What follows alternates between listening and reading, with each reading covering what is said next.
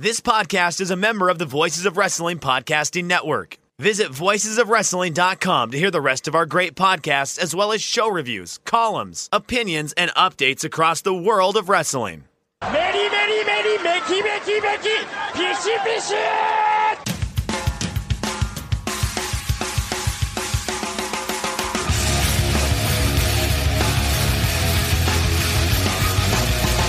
You are listening to the Voices of Wrestling podcast with your hosts, Joe Lanza. X out and go listen to some boring podcast where they're afraid of their own shadow.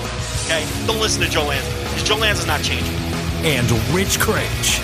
Give me a name. Like who delivers this guy in a big spot? Joe, don't yell at me. I like him. In the big spot, who delivers better than this guy? Stop yelling at me. I agree. All right, welcome once again to the Voice of Wrestling flagship podcast. I'm Rich Craich alongside, as always, and once again, I should say, the king of banter, Mr. Joe Lanza. Joe, what's up? There's so much to talk about. We've been treading water. I think we've come onto the show the last bunch of weeks and said, okay, well, everybody said there wasn't gonna be anything to talk about. Well, we found it. It's 0-1. It's 2AW. It's we were finding stuff. I was pretty happy with our shows. A lot of people were throwing in the towel, going classic, watching old stuff, and I get it. I understand that, but I think we held strong. We got as much stuff as we could. We watched some promotions we've never delved into too much on this show. We talked about topics that we maybe have never talked about before. But goddamn, if this isn't just this is every week we've had for the last 5 years, basically at this point, in a good way. I mean, where it's just fucking loaded with stuff to talk about. It's unbelievable everything that happened in the last week. No, we're back now. New Japan's back, so forget it. It's unless there's a awful second wave which completely shuts down society for a second time, then this is it. We're back with packed weeks and figuring out what we're going to cut from the show. But the COVID era is over, baby. It's over. But COVID is solved. We're good. It's good. That's it. The COVID era is over. But yeah, I mean, what do we have? 2 months worth of COVID shows or something like that? Right around there. Yeah, right around that. I don't think there was a single week where we were like struggling to fill the time. There was that one week where you were a little concerned. You're like, what the fuck are we going to talk about? But I don't remember what week it was, but then, some shit happened. The bottom line is there's always news, and thankfully there was always Big Japan to fall back on because nothing was stopping them. And now that they got Japan... us, credit to Big Japan. They got us through the early wave. We kind of fell off on Big Japan in the later wave, but those first few weeks, they were clutch. They came up real strong for those few weeks there where Big Japan was it was a lot of Daichi Hashimoto, and I don't want to go back to it, but I mean, credit to them. They kept us pretty strong there for the first big wave. Yeah, for sure. So, look, some of these topics might not make the cut moving forward. We'll see. But, I mean, it's a full slate. We got a shit ton of big-time WWE news. We've got to touch on TakeOver. If you want a full match-by-match breakdown of TakeOver in your house, that's available on the $10 tier because we did the instant reaction live on that. So we're not going to do a full match-by-match. Thank God we don't have to, because we definitely wouldn't have time. No, God, yeah. Thank God for that instant reaction, for sure. Those take up about an hour when we do them on the flagship. Go a little longer with the instant reactions, but there wouldn't have been time. And then we got to preview Backlash, because the greatest match ever is going to happen. I know. People are really downplaying this, but in a few days, the greatest wrestling match ever is going to happen. And I feel like people aren't talking enough about it, but we are. We are going to talk about it, Joe. New Japan is back, so we got to take a look at the New Japan Cup and some of the things that they're doing. Independent wrestling's coming back, so we'll see if we have time to get to it. We'll talk about the lineups that Game Changer rolled out, and then there's a bunch of Japan topics that we can touch on. What the stuff going on in All Japan that we've kind of been overlooking on the flagship. We're going to try to get to that. This is a 0-1 and 2AW podcast now, so we've got to talk about the two shows that dropped from those two companies, and then the Dragon Gate had the King of Gate final too. But how much longer do you think this will be a 0-1 and 2AW podcast? This could be it, huh? Okay. I don't want to, though. That's the thing is one thing I have enjoyed over these last few weeks is delving into some, companies that we haven't talked about. It's like, financially, it's a disaster to talk about 0-1 and 2AW. And we always tell you guys that. If we really cared that much about quitting our jobs and doing this thing full time, in no way, shape, or form would we ever talk about 2AW. We would just review Raw, review SmackDown, talk about WWE, talk about Sasha Banks tweets. Like, that's the shit we would do if we really wanted to make money on this thing. Clearly, we want to make, you know, a little bit of money, patreon.com/voiceswrestling, but not enough where, like, I still want to talk about those promotions at some time. So I think we should keep at least one eye on those at that. I mean, maybe don't watch everything. Like, I just watched the 2AW main event from the last few days. I know you watched some 0-1 stuff. I think I don't want to completely let 0-1 and 2AW go. Is that okay? Like, I like them, and I think we should keep them. I've been into them. The issue is going to be time. Right. Because with no New Japan all of this time, I mean, let's face it, that freed up like an hour of every show. Because we'd probably spend a good hour on New Japan anytime there was a show happening, anytime there was a preview or a review to do, and there would have been news that whole time. So it's not because, you know, I just want to kick those promotions aside. It just becomes an issue of time. So we'll see. I mean, you know, it'll go week by week, but it's this week it looks like there's just news coming out of everywhere, and maybe it just feels like a more packed show because we haven't had one. Right. I'm not used to this anymore, but I think we used to have this every week. It's just now it's like, oh my God, there's news. New Japan's here. WWE's doing shit again. Like it feels like a show from June 2019, but it's here in June 2020. But we've had in March and April and the first half of June that felt like we were really just like, hey, let's talk about whatever the hell we can. Whereas, yeah, now we're kind of back to where we've been for a while. But yeah, let's just get right into this here because I think this is again loaded show. People always think on these loaded shows, oh my God, you guys are not going to have time to get. We do pretty good on the loaded shows. I think we don't bullshit about Hot Pockets as much on the loaded shows as we do on the shows where there's not as much. But I want to get to this right away because I think this is a very, very interesting topic. Unless you want to banter about Hot Pockets, then you may absolutely do that. I don't want to banter about Hot Pockets. I did want to say very quickly, you would not let me do audio last week. You know, I was still going to do it. You very intelligently, and you made the right call, told me to sit it out both here and behind the paywall because my dog had died that day. Right. But I just wanted to say, and I didn't want to do this behind the paywall. I wanted to say it on the flagship where everybody could hear it. I didn't really respond to many people at all, but it was pretty overwhelming the amount of messages I got. Text messages, Twitter DMs, behind the paywall, the Patreon messages. I mean, I got hundreds of messages, you know, just, condolences and telling me to hang in there and everything. And I mean, that was overwhelming and unexpected. So I just wanted to say to everyone at the same time, thank you for that. And, it was just totally unexpected to get that big of an overwhelming, wave of support from everyone, over a dog that none of you ever met or, so it just, it really, it hit me where it matters to get all those messages from everybody. So I just want to say thank you to everyone. And, it was peaceful. She died peacefully and just how I wanted it to happen. I didn't want her to die on a cold vet table. And especially in this era too, where it's like, can we kind of, we can't all see her. No, only one person could see her or no, nobody could see her. Yeah. It's like, it's awful. Yeah. Awful. So she died in her bed, in her home, quietly in her sleep. Can't ask for anything better than that. So, I just wanted to thank everybody and we can talk about some wrestling now. All right. So, and everything's going well. Everyone's transitioning as well as they can, without her in the house. Nah, I mean, when it's coming, it's a little easier, right? So you prepare like the kids and everything. And, there's just one little moment where I came into the room and the girl had her tablet and I said, what are you doing? And this was during the dog, one of the final days. And I said, what are you doing with your tablet? And she goes, oh, Daddy, I'm taking some pictures of Lexi so you can remember her. Oh, jeez, man.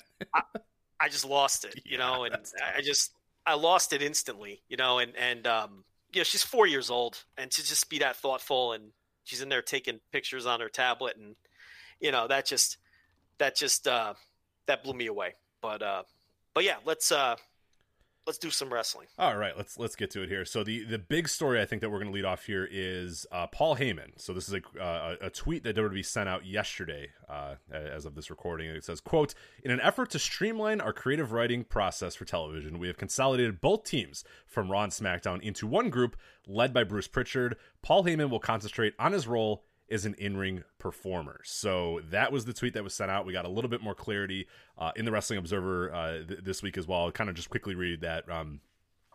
There's a ton of details in there, but I'm just kind of read the big picture stuff here. So this is this week's Wrestling Observer, June 15th, 2020 Wrestling Observer. Quote, "The continued decline in WWE ratings have led to a change at press time as Bruce Pritchard would take over as full creative head under Vince McMahon starting immediately, and Paul Heyman, at least in theory, will return to just being a television performer." Heyman was working with dual contracts, a performer's contract and an employee management contract, the latter of which was terminated on 6/11. So it is said by those close to the situation that once COVID-19 started, that McMahon's mentality changed about everything. Previously, the mentality was all about the future. The XFL was a long-term play. Raw under Heyman was a long-term play. Expanding NXT into Europe and Japan and opening other markets under Paul Levesque was a long-term play. Now the mentality is to worry about what you have and think about the now, even though the company is going to be more profitable this year and next than probably any other time in its existence. So what did you make of the news when you heard Paul Heyman out as far as Raw? This is about almost 1 year to the date that Paul Heyman was installed as, I forget the title, executive producer of Raw, and Eric Bischoff was it was sometime in June 2019. I'm almost positive that was, and yeah, Eric Bischoff was going to be the executive producer or whatever the hell of SmackDown. Almost a year to the date, Paul Heyman out. Bruce Pritchard, who took over for Eric Bischoff on the SmackDown side, now consolidating power, and he is in charge of both Raw and SmackDown creative, underneath the guidance, of course, of Vince McMahon. Yeah, I mean, well, he lasted a lot longer than Bischoff, but it's not unexpected. It's every few years, McMahon will give some power to Heyman and put him in charge of something. And outside of the, SmackDown 6 era, it's never a significant run. I mean, this one, just under a year, just about a year. Yeah, just around a year. So it's not unexpected. Plus, I mean, the ratings obviously are terrible. But what's funny is, to me, the SmackDown rating situation is worse than Raw. Oh, absolutely. Yeah, I mean, they're on fucking Fox. Like, I'm honestly stunned each week when the SmackDown ratings come out. I don't know if it's because they come out on the weekend or they come out at a weird time. I'm stunned that more people don't focus on the fact that this show's on fucking Fox and it's getting like barely better than Raw ratings. Like, that is inexcusable, right? The SmackDown started with what? Over 4 million viewers weekly. Yes, correct. And they were winning the demo every week, doing about a 0.9, 0.8. And I understand, the COVID has taken a bite out of everybody. I get it. But you look at the SmackDown ratings now, and this past week, they're below 2 million. They did like 1.7 million, if I'm not mistaken. I'm not looking at it. This is all off memory. And they're down to like a 0.4, 0.5 in the demo. And they're barely winning the 18 to 49 against rerun season on the networks. And why that is important is the value in the Fox deal, as we've been talking about all along, was that they would clean up in the summer against reruns. Right. The advantage of WWE programming is there's no downtime and there's no off season. Right. It's live sports that never has an off season, which is fantastic to networks. Correct. So the theory being, okay, maybe we won't dominate against Hawaii 5-0, which is now canceled, but maybe we won't dominate against Hawaii 5-0 or wherever the fuck else is going up against us in the winter, but we'll still be competitive and we'll still do well. And then in the summer, we're going to clean up and we're going to get all of our value when all of the other networks are running reruns. Now we're in rerun season and they're struggling to beat the reruns in all of the key demos on the SmackDown side, and they're under 2 million. So to me, SmackDown has taken a bigger hit and is doing worse than Raw. Raw still has weeks where they're like top 5 all 3 hours. Not every week. And don't get me wrong, Raw's doing terrible. I mean, they're hitting all-time lows like every week. Nearly every week, it's a new all-time low. But to me, the drop has been more precipitous on the SmackDown side, and to me, it's a more vital drop because it's Fox, and Fox is going to be less patient with them than cable. So it's interesting to me that the line the company's given out to people like Meltzer is that it's ratings driven, when you could argue that Bruce Pritchard is doing worse right in the COVID era than Heyman is. And here's the other thing. Paul Heyman was doing exactly what he was told. When they gave him the job, they told him, we need to improve with young people. We need to improve with women, and in particular with young women. Those are the groups we're losing. And a lot of these storylines that he had come up with, you know, all the cuck storylines and all this other offbeat stuff, okay, which people like us were dunking on, in some cases were connecting with those audiences before COVID. Okay, they were drawing younger viewers, they were drawing women, and that's what he was chasing. And the other thing was, Heyman, from the start, was going to push new people, whether it was, you could run right down the line with whether it was Liv Morgan, he tried Cedric Alexander, he tried Ricochet for a while. You know all the names on that side. Austin Theory. Yeah, Andrade is one. Apollo Crews is a new one. Obviously, we'll talk about it when we talk about Backlash, but I think, you could definitely say McIntyre felt kind of like one of Paul's dudes, Yeah, it's there's a whole bunch of them. And his stated thing was like, look, it's going to take at least 18 months to get these people over, but we've got to start getting new faces over because we have to start building towards the future. And that's been Heyman's MO forever. He always has an eye on the future. Right. Yeah. And I do want to clarify one thing real quick, because I did see a lot of people, and we were discussing it on Twitter and whatnot, saying like, oh, well, you guys just like anything that's good, you think Heyman did, and everything that's bad, Vince did or whatever. And it's not that at all. It's, after you've watched this guy's product like literally almost your entire life since what, 1993 and 1994, you've been consuming Paul Heyman related products, and you know what Paul Heyman does. You know what has his fingerprints and what doesn't. Not all of it lands. Like you said, the cuck stuff we thought was fucking terrible, but there was a reason why he did it, and it's not for us, but it was for certain people. But I have seen a lot of people saying, oh, well, you just think that, Paul wanted to push those guys and not like, no, look at the playbook. Look at what that guy has done in his history. It's very clear who is a Paul Heyman guy, what is sort of his sort of stories. Yeah, maybe we're not hitting 100%. Maybe there are some things that he had no hand in that just sort of happened. But like, I think we got a pretty damn good guess of what Paul Heyman's, booking and style looks like after seeing ECW, after seeing SmackDown, after seeing, what he's done on Raw. It's not that, like we know what we're talking about here. We're pretty smart people. We can put two and two together. So I just wanted to clarify that real quick, because I did see a lot of people be like, how do you know what Paul Heyman did and what did Vince do and all that sort of stuff? And no, we don't know exactly 100% who did what or whatever, but I mean, you can fucking tell that, Andrade, Drew McIntyre, that sort of stuff feels like a Paul Heyman thing, because like you said, it's always been his MO to build for the future, build those future stars, build that next generation,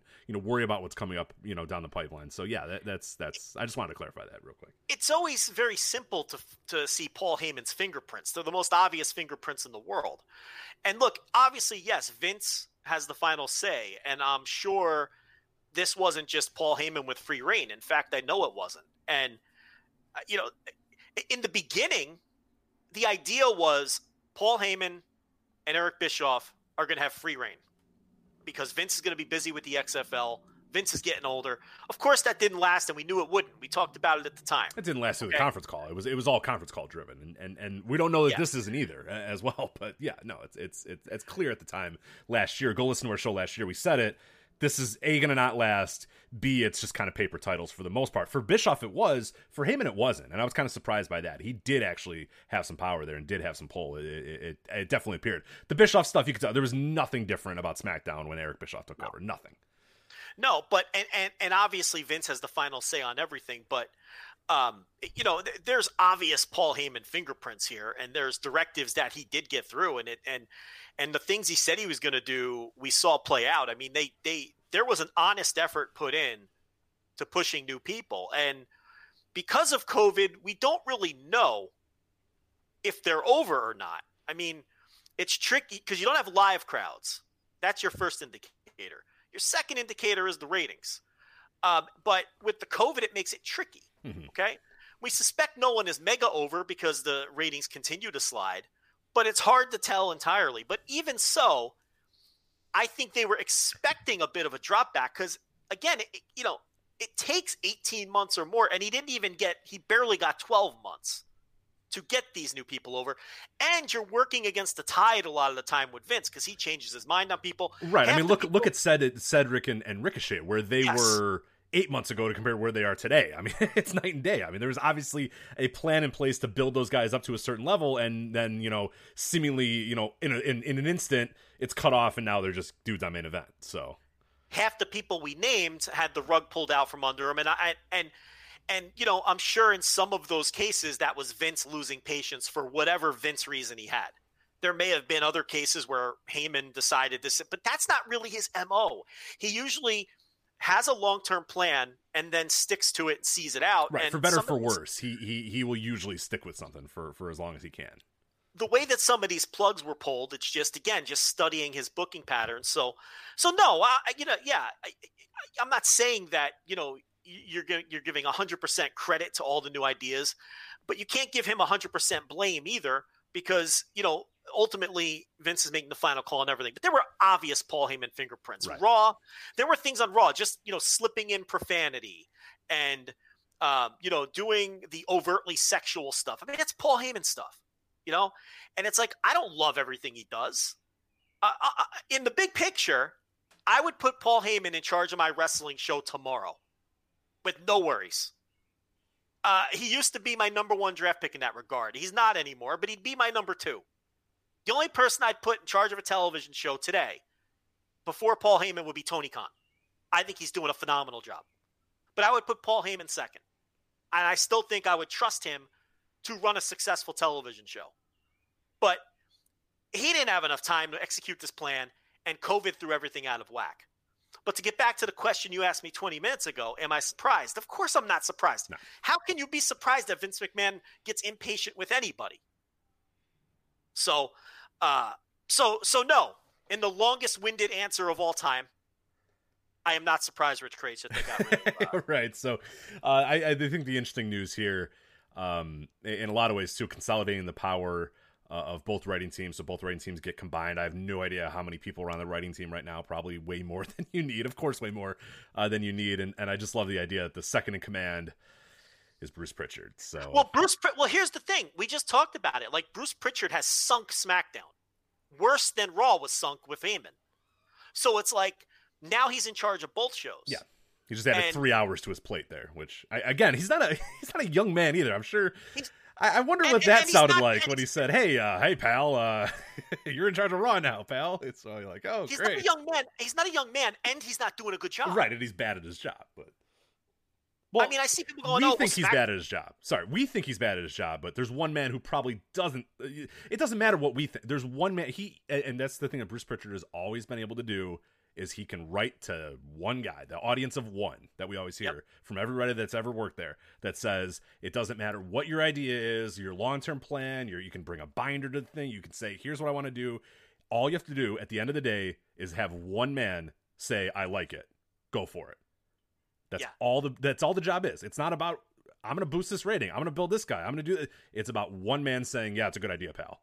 And saying go with it that week. Yeah. You fight a war every single week to get your one idea through, and then you go back to war next week and hope that your one idea gets through again to the one guy. And there's no question that Pritchard knows how to play the game better, sure. and he's easier for Vince to work with. Vince is going to run into resistance with Paul. Paul Heyman is a stubborn guy, and he has his ways. And occasionally, and now look, he's a great politician too, and I'm sure he has his own ways of massaging Vince. But there's no question that Vince has a much easier time dealing with Pritchard, who, as you said, has known how to appeal to the audience of one for decades at this point. Now, it's interesting because we got a little inside information through somebody in the room, okay?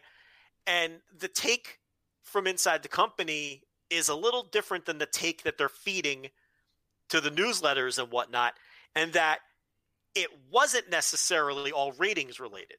Okay, so some of the things that were talked about was, and tell me if this sounds like Paul Heyman. I was going to say, when you read this, what Joe's going to talk about, it's exactly the same reaction that I had. I was like, well, yeah, we knew this stuff since 1989 about Paul Heyman. Like, you know what I mean? But read it, and I'll go, because I have a point about this as well. But yeah, read it real quick and see. Surprising takes on Paul Heyman here.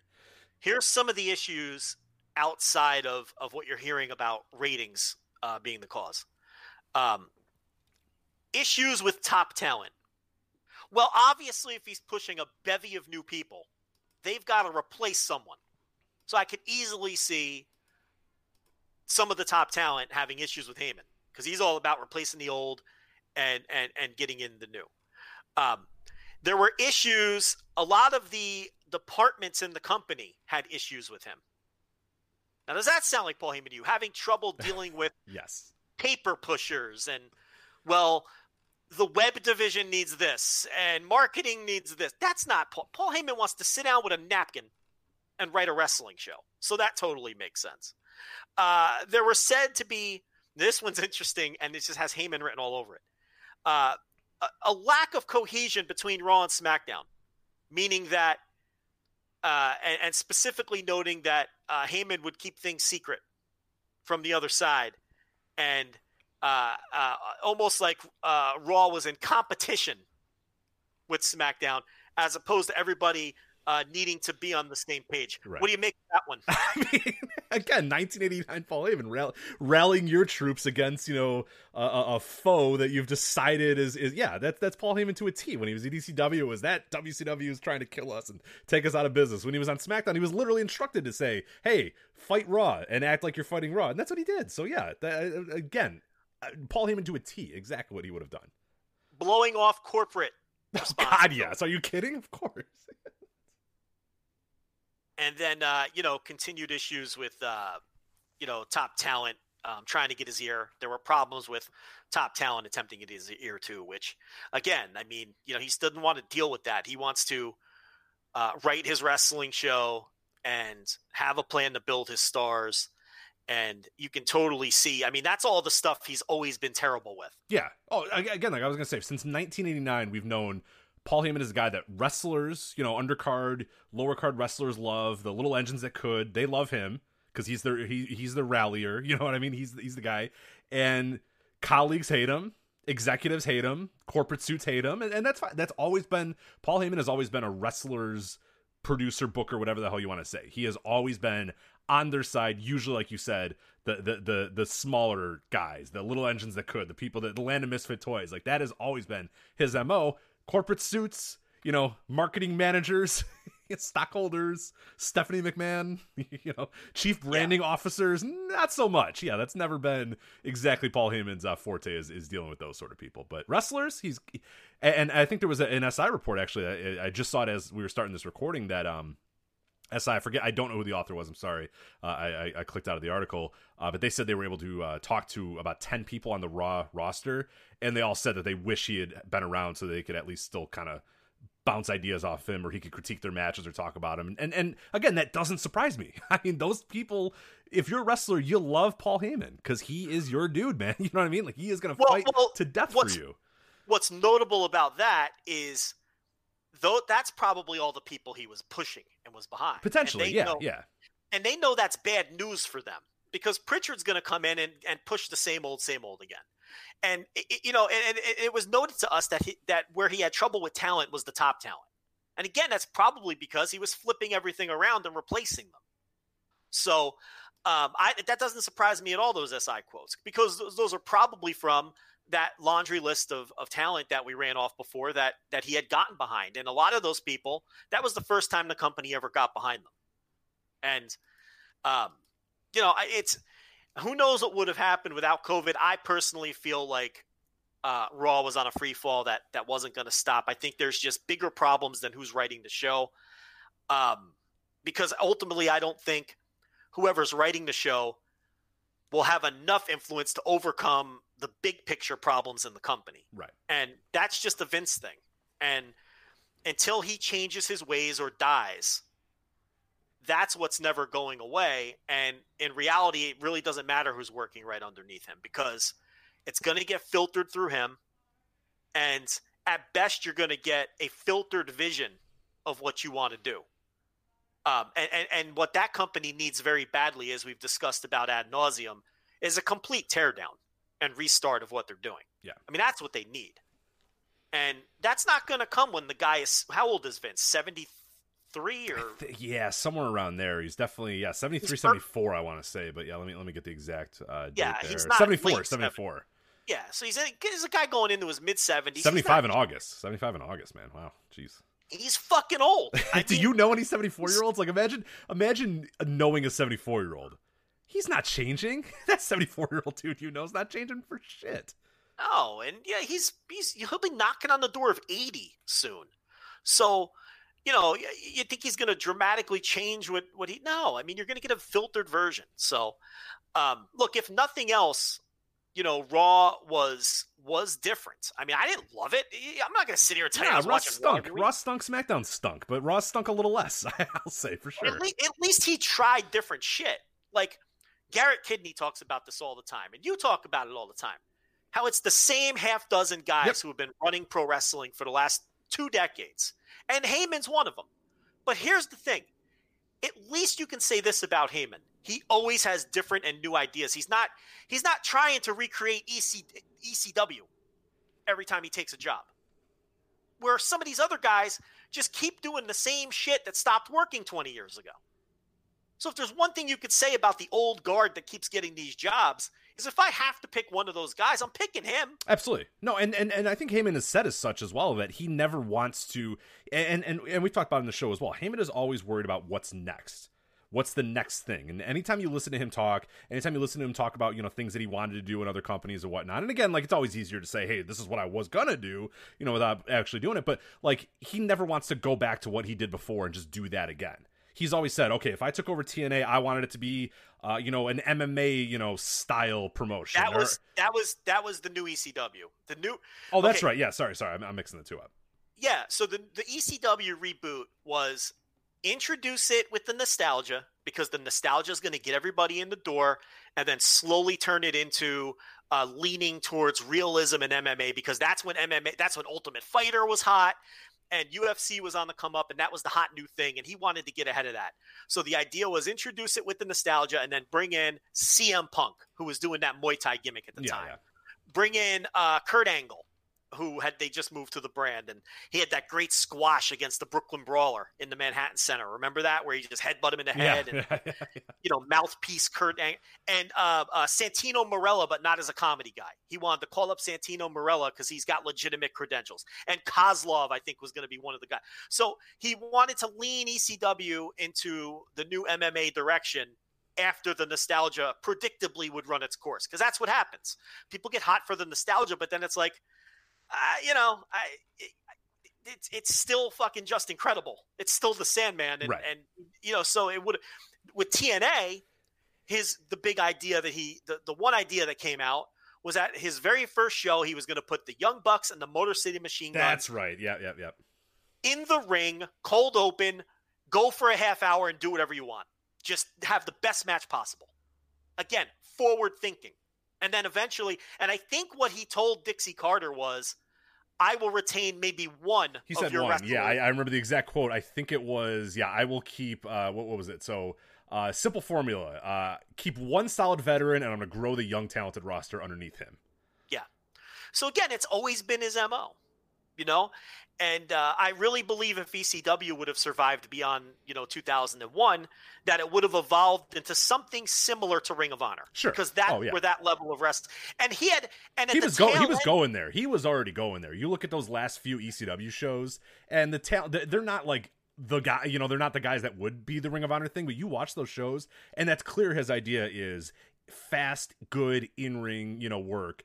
Because you had your Christian Yorks and those sort of guys. They weren't good. You know what I mean? They weren't like good enough, but he had the right idea. It was there. You could tell it was on the way there.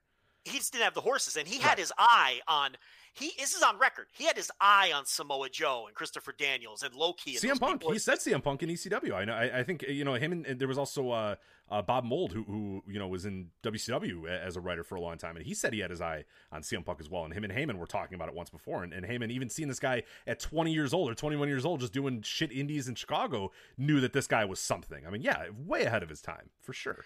Yeah, so that's the direction that would have went, and so he's always thinking forward and looking for what the next thing is. And the one thing he's very good at is attaching himself to young wrestlers who he knows are going to be big. He did it with Punk. He attached himself to Punk. He attached himself to Brock Lesnar. He attaches himself to Shayna Baszler. The word is he has attached himself to Adam Cole in the Undisputed Era. He is very savvy in terms of the talent that he attaches himself to, because if he becomes a vital, important part of those top stars' act, or even as a confidant, then he is no longer expendable. And that's part of his brilliance. How can they get rid of him if Brock, if Brock says, well, if Paul's gone, I'm never coming back. It's like if he's attached to all of the top acts, either on screen or off, it makes him all the more or less expendable. So that's another thing. And he look, say what you want about him. Raw did stink, and he has a lot of flaws, and he's a conniver. We all know that, and he's a hustler. Heyman hustle. He even plays off of that. Right. But the one thing about him is he is very, very smart with identifying top line talent. Yeah, and he loves wrestling. I think that's the thing I've always really, really enjoyed about Paul Heyman, is when it comes down to it, the dude just fucking loves pro wrestling. You know what I mean? And just he loves projects. He loves the next big thing. He loves what's down the line, what's next, what can I do to innovate, what can I do that's different, and that stuff. I mean, man, I'll always love that stuff. So he's always gonna have a place in my heart, because I know that dude just fucking loves pro wrestling and wants nothing more than a pro wrestling to be great and be awesome and entertaining to everybody. I would love to see him get an unfiltered shot at running a brand in that company, but it's never going to happen, and it didn't happen here. So he's out, but they've got to keep him on his talent. If they have any interest in keeping Brock around, you have to keep him around.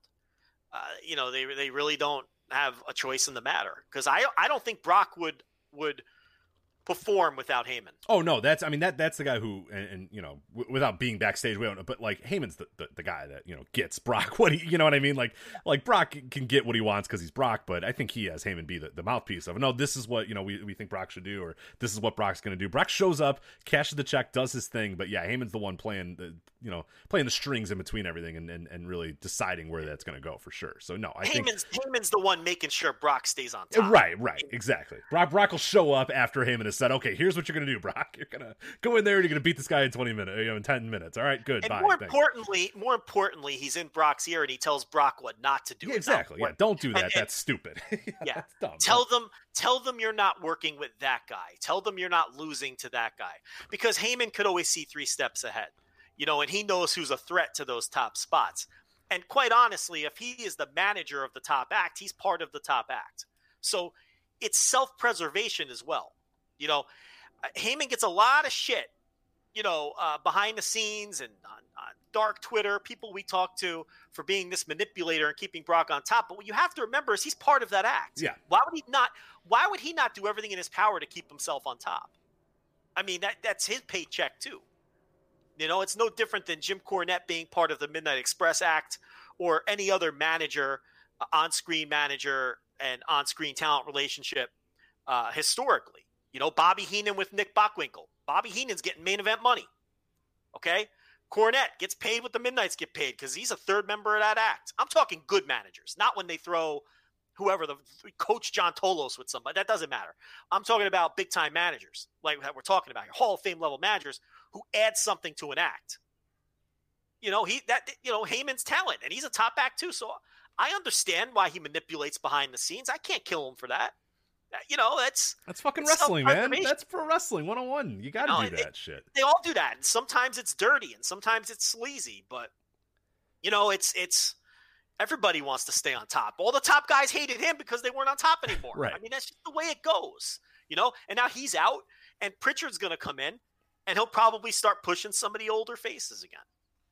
Yeah, just the idea of you know, and you mentioned that Garrett always talks about it, and I've been talking about it for years. It's just that the same names, the same faces, the same 15 people have been running wrestling. Hell, it's not even 15, but 10 people have been running wrestling for 2 decades. And again, we're right back to 10 is high. I think 10 is high. Honestly, it's fucking, we could count it in our heads, you know, in terms of stuff. And yeah, you get a few guys that pop up here and there, but now the next wave is just like guys that wrote for WWE in their mid 2000s. And even those guys are starting to get filtered through your Krista Josephs and your, you know, Court Bauer types and those sort of guys. And even Dave Lagana, you know, who's doing stuff in NWA is I don't really want to add him to that same list, but yeah, I mean, it's there. I mean, he's been, you know, writing wrestling and being a big part of wrestling companies, whether it be Ring of Honor, Impact, you know, NWA, WWE for you know 2 decades now at this point. Those guys, those 3 guys you named are the next wave. They were the next wave of guys. You know, they're not the Heyman, Pritchard, Russo generation. Right, exactly. But they're the ones that came after, and now, you know, they're doing things. Well, DeJoseph just got canned. Yeah, again. I was gonna say, what we're doing things, not necessarily anymore. But he was with Lucha Underground and all that, and you know, obviously, MLW and NWA have you know that next wave of guys in charge. But yeah, that wave that we're talking about. I mean, they've been around since they were running wrestling companies in the 90s. These people, you know, whether it's Heyman or Pritchard or Russo, Vince, you know. So, you know, Scott D'Amore is another one who, you know, you want to put him on that second wave. Yeah, he's starting to get to that second wave. How many tenures has he had in Impact? You know, Don Callis is a fresh voice. You know, he just came into real power running a company with Impact a few years ago. Right, he had disappeared for almost 15 years. I mean, nobody even knew what the hell the guy was doing, so yeah. Gabe Sapolsky's been around for ages. You know, obviously Triple H was there as a wrestler forever. You know, you can go right down the line, the whole McMahon family. I'm just trying to think. I guess you know, Delirious and Marty Scurll. He's a fresh voice, and we talked about that when they hired Marty Scurll. That this is a guy who is totally thinking out in left field, a fresh voice. AEW, you know, they're all brand new, every one of them. You know, Tony Khan obviously is in charge, and he's the head booker. He's the Vince. I mean, it all ultimately falls on him. Right. But everybody in that room is new to leadership and writing wrestling stories. Yeah. Yeah, and some have worked out and some haven't, and it's hard to kind of decipher. But at the same time, we know the fingerprints of all those guys too, and we know that they're driving their own stories at minimum. So, and we're kind of getting a feel for what Tony Khan brings to the table in terms of his booking style and his booking rhythms and those things. And so to be fair, there are some new voices in the fold. There are. Sure. It's a mix, but with WWE, really they're the problem in terms of not letting anyone new break through, and always going back to Bischoff is another one we forgot about. Yeah, right, obviously. Right. You know, and they're the problem. They never let the fresh voice in. No. And look what happened the last time they did. Look how fresh and different NXT felt in its first 4 or 5 years when they had a new vision. Yeah, Ryan Ward and a few other guys, you know, sort of at the helm. Yeah, you know, but now, you know, I think Triple H has gotten long in the tooth down there. Oh, for sure. Well, and I think we can actually talk about that as well. You know, that was, you know, it's a little bit of a different topic, but now that you bring the name up, I mean, this was at this time last year, and even Vin, you know, even Dave wrote it in the Observer there, is that the idea was, you know, Paul Levesque is doing this, and this, and that's a long-term play or whatever. I mean, over the last, God, not even, you don't have to go 6 months, over the last 3 months, the reconsolidation of power towards Vince guys and the lack of consolidation of power by, you know, Paul and Triple H is, I mean, look at it, man. His main, you know, his handpicked producer, the producer, I forget the guy's name, but there was, you know, the spiritual successor to Kevin Dunn, fucking gone, launched. Half of Triple H's, you know, little circle guys furloughed, gone, bye. You know, Triple H gets a job change. It's not a demotion. I just have way less duties now, but no, it's not a demotion. It's just a job change, you know, like that too. I mean, it's clear Vince reconsolidating power. Okay, you guys have all had your little chance. I'm going back to what I believe, what I want, and I'm bringing my guy back, and it's him and it's Bruce Pritchard. So you fucking bring Pat Patterson, Gerald Briscoe back, and we're back to 1997, baby. You know what I mean? It's back to the same thing. It's again, Same. he's 74. You know, you go to your comfort zone. You go to your you know, he's probably, you go to your chair. You know, old people have chairs. They sit in the same fucking chair every day. That's their chair. Vince, you know, he's going back to his chair. He wants Kevin Dunn, he wants Bruce Pritchard, and he wants the familiar voices to talk to. He doesn't want new, different things, new, different people. Back to the old, you know, for the most part. You know what's sad, though, is he has people under his employ. He can bring Adam Pearce, Yep. Sanjay Dutt, and Gabe Sapolsky, and just fucking whoever else into a room and interview them and pick two of those guys to run Raw and SmackDown for fresh vision and I mean, you could do that with people that already work for you. You don't even have to go outside and find people. They're right there under your nose, you know? And it's like, they're younger, they have more energy, they're going to have different ideas, but they watch other wrestling, they know about other wrestling. That's the thing about Bruce is like, I mean, let's be honest. What the hell does Bruce know about? No, exactly. No shit. You know, he watches old Attitude Era bullshit with Conrad, and you know, he didn't watch shit when he was going. I mean, he whenever pressed about MLW or Impact when he was bouncing over there, he didn't know anything. He didn't follow anything. He's no better than Bischoff in that sense. No, I completely agree. He doesn't know Japan. He doesn't know the Indies. He doesn't know Europe. He doesn't know Australia. You think he knows anything about fucking Australian wrestling? The next big thing in Australian wrestling? Do you think he knows what Progress did? And the stories that he doesn't know anything about any of that. Nothing. He knows nothing. He knows what appeals to Vince. Yeah, bring like you said, bring Jim Smallman, Gabe Sapolsky, Sanjay Dutt, and Adam Pearce there and say, all right, guys, here you go. Here's Raw. You know, 4 brand new voices. They can all say, hey, well, in Progress, I did this and it got over. Okay, yeah, well, in Evolve, I did this. Or, oh, yeah, in Impact, we did this. Or, hey, in Ring of Honor, we did. No, it's a guy who knows Attitude Era bullshit and 90s WWF because that's where he's been. And that's it. Yeah. Yeah, I didn't even think about the Progress guys that work for them now, too. And it's like, these are people with their fingers on the pulse.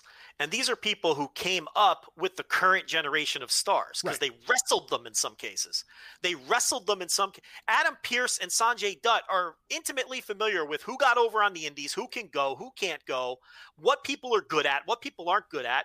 Both of them have worked behind the scenes in multiple companies. Adam Pearce booked Ring of Honor. Sanjay Dutt worked for Impact for years. And we're just throwing names out there. Yeah, I'm not even saying we just picked 4 names off the top of our head. I mean, there's a bunch of other dudes there that all have really good skills. And yeah. And it's like, I don't know if they'd be good or bad at the job, but the point is no one does. I mean, interview them, see what kind of ideas they have, and that would be something fresh. Those would be new voices. And you see, I mean, Adam Pearce, you know, I mean, he does what he can with 205 Live, but what can you really do with that show? It's 25 minutes a week.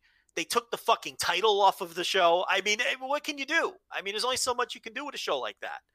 But it's never going to happen. It's again, until this man, passes away, the big picture things are never going to change, and you're never going to see these new voices. And Triple H was the hope because he was building a team.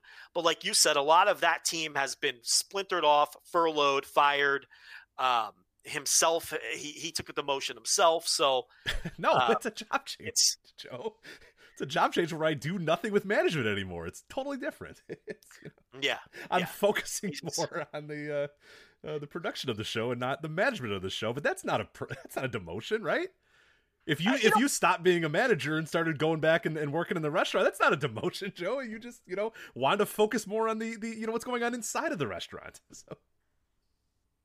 Yeah, I mean, so it's what can you say? Yeah. I mean, Bruce Pritchard. Yeah, I wouldn't let Bruce Pritchard run my wrestling show. If I'm starting a company, he wouldn't be anywhere near it. I mean, there's nothing fresh or innovative or good. I mean, his ideas are all old and stale, and he doesn't have his finger on the pulse. I listen to his podcast. He's basically he's a bullshitter too, and he's a hustler, but he never had and does not have the vision that Paul Heyman had. So you have all of the negatives, but none of the positives of Bruce Pritchard because he's completely full of shit. I mean, it's very obvious. But it ultimately, though, as I said at the top, it really does not matter because Vince is going to filter all of it, and Vince has just lost the plot. He has lost the plot. He does not know what it takes to make stars anymore. We talked about it behind the paywall briefly. even people close to him are like, Vince is making decisions that none of us understand and just don't even make sense from a Vince point of view. Like he just doesn't. He's just, it's just bad. Right. He used to have a little bit of a playbook, but now people are kind of saying that like you have no clue. You walk into the room and it could be literally change on a dime, change on a minute. Yeah, there's no predicting it anymore. And it shows through in the television. I mean, there's no cohesion. Nothing. Yeah. No, it's just the star building is the worst part. I mean, and that's a company-wide thing. I mean, that's, I think, one of the bad habits that they've picked up in NXT. I mean, you've got Damian Priest going on TV this week saying he doesn't care that he lost to Finn Balor. How ridiculous is that? How fucking ridiculous is that? And talking about how it was all about the moment and how he's gonna. I saw that. I could feel your blood boiling. It got hot, in my living room as I was watching that, knowing how much your blood was boiling with Damian Priest being like, "It's cool, bro. I made a moment." Yeah, I'm gonna be immortal now. I'm gonna live forever because I lost to Finn Balor. Like he was honored to lose.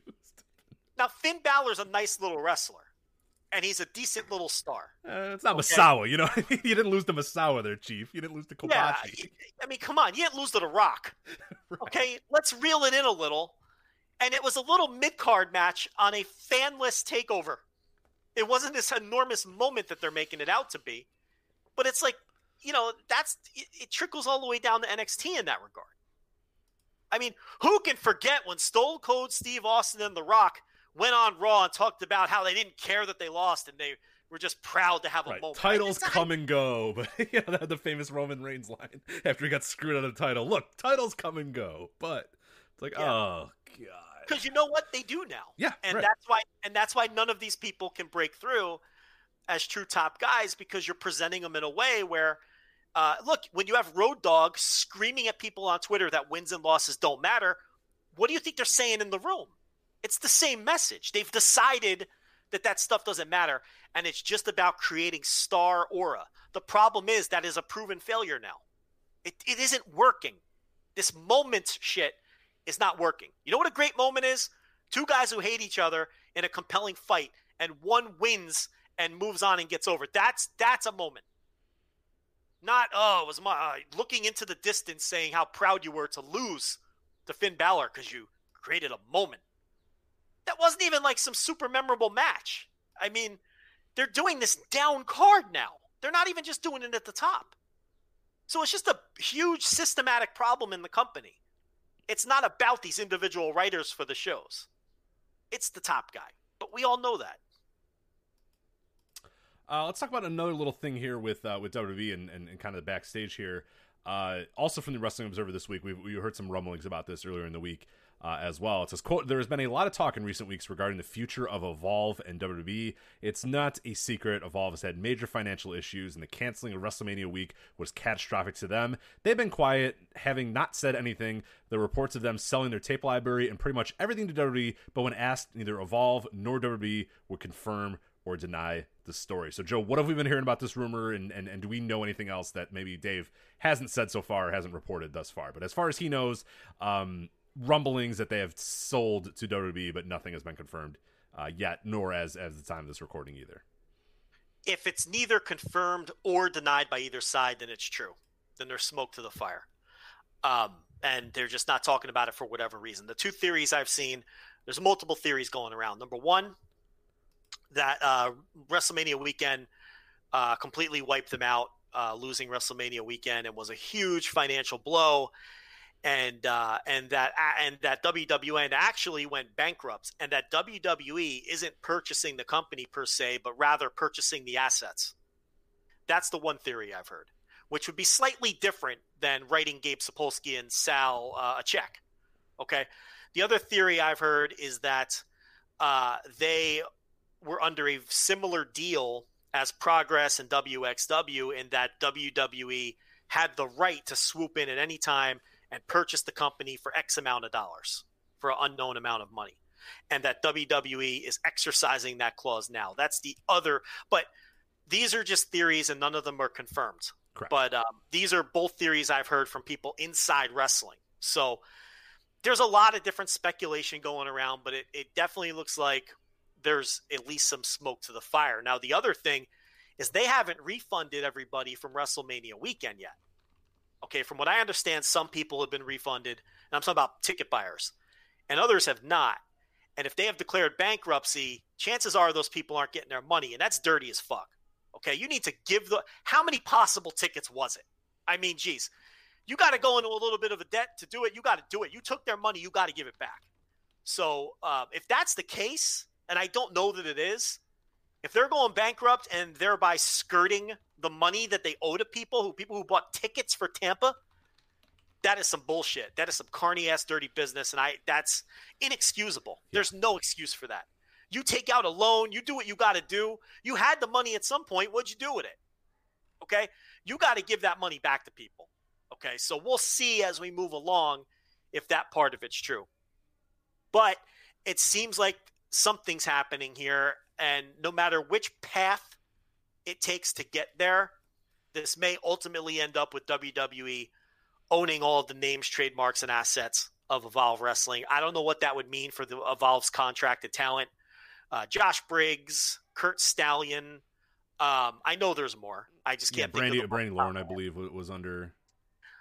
Maybe AR Fox. Right. I mean, for sure Leon Ruff and the Skulk guys. Yeah, a lot of the Skulk guys, I think.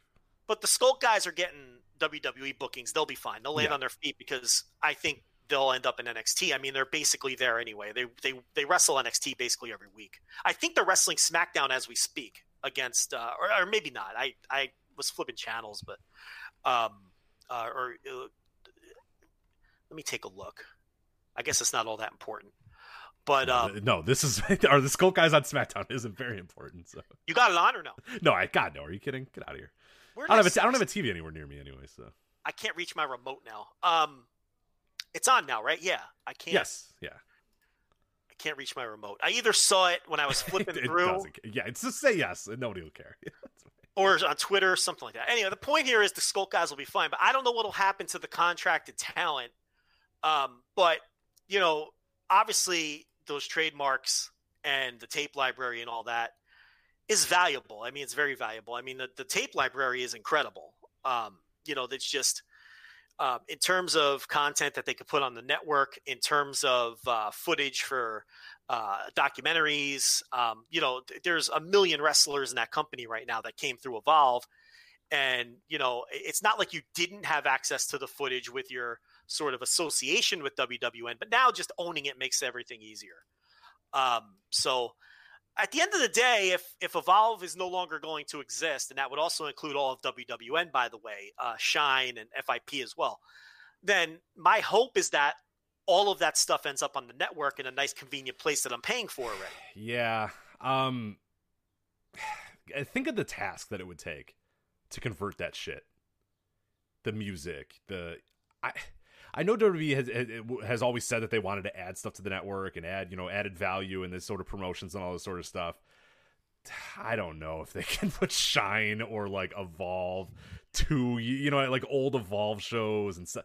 That quality is pretty terrible. I mean, I love Evolve. I love DGUSA. I love all that shit, but man, that quality is tough. It's horrible, but the thing is, some of that old territory stuff they have up isn't so great either. It's not. Yeah, honestly, I feel like the value is not necessarily adding it to the network. I would love that. I mean, for the record, it'd be fucking tremendous to have all this shit on the network. To me, I don't know if this is doing Gabe a solid. I don't know the background to that. To me, it feels like, let's just buy this shit so we can have documentary fodder for our Johnny Gargano documentary or our Drew McIntyre documentary. So we can cut to a shot of him in Evolve where we say, where Drew talks about having to reinvent himself after, his lowest moment in his life. Or, you know what I mean? Like, that's what I have visions of, less so than... I would love it. It's tricky. The task of going through and scrubbing the music and getting it to a point that you want, I don't know if it's really worth it for Evolve. Maybe, again, fine with me. It'd be cool with me, but I just have a tough time believing that they're going to invest, the capital to do that.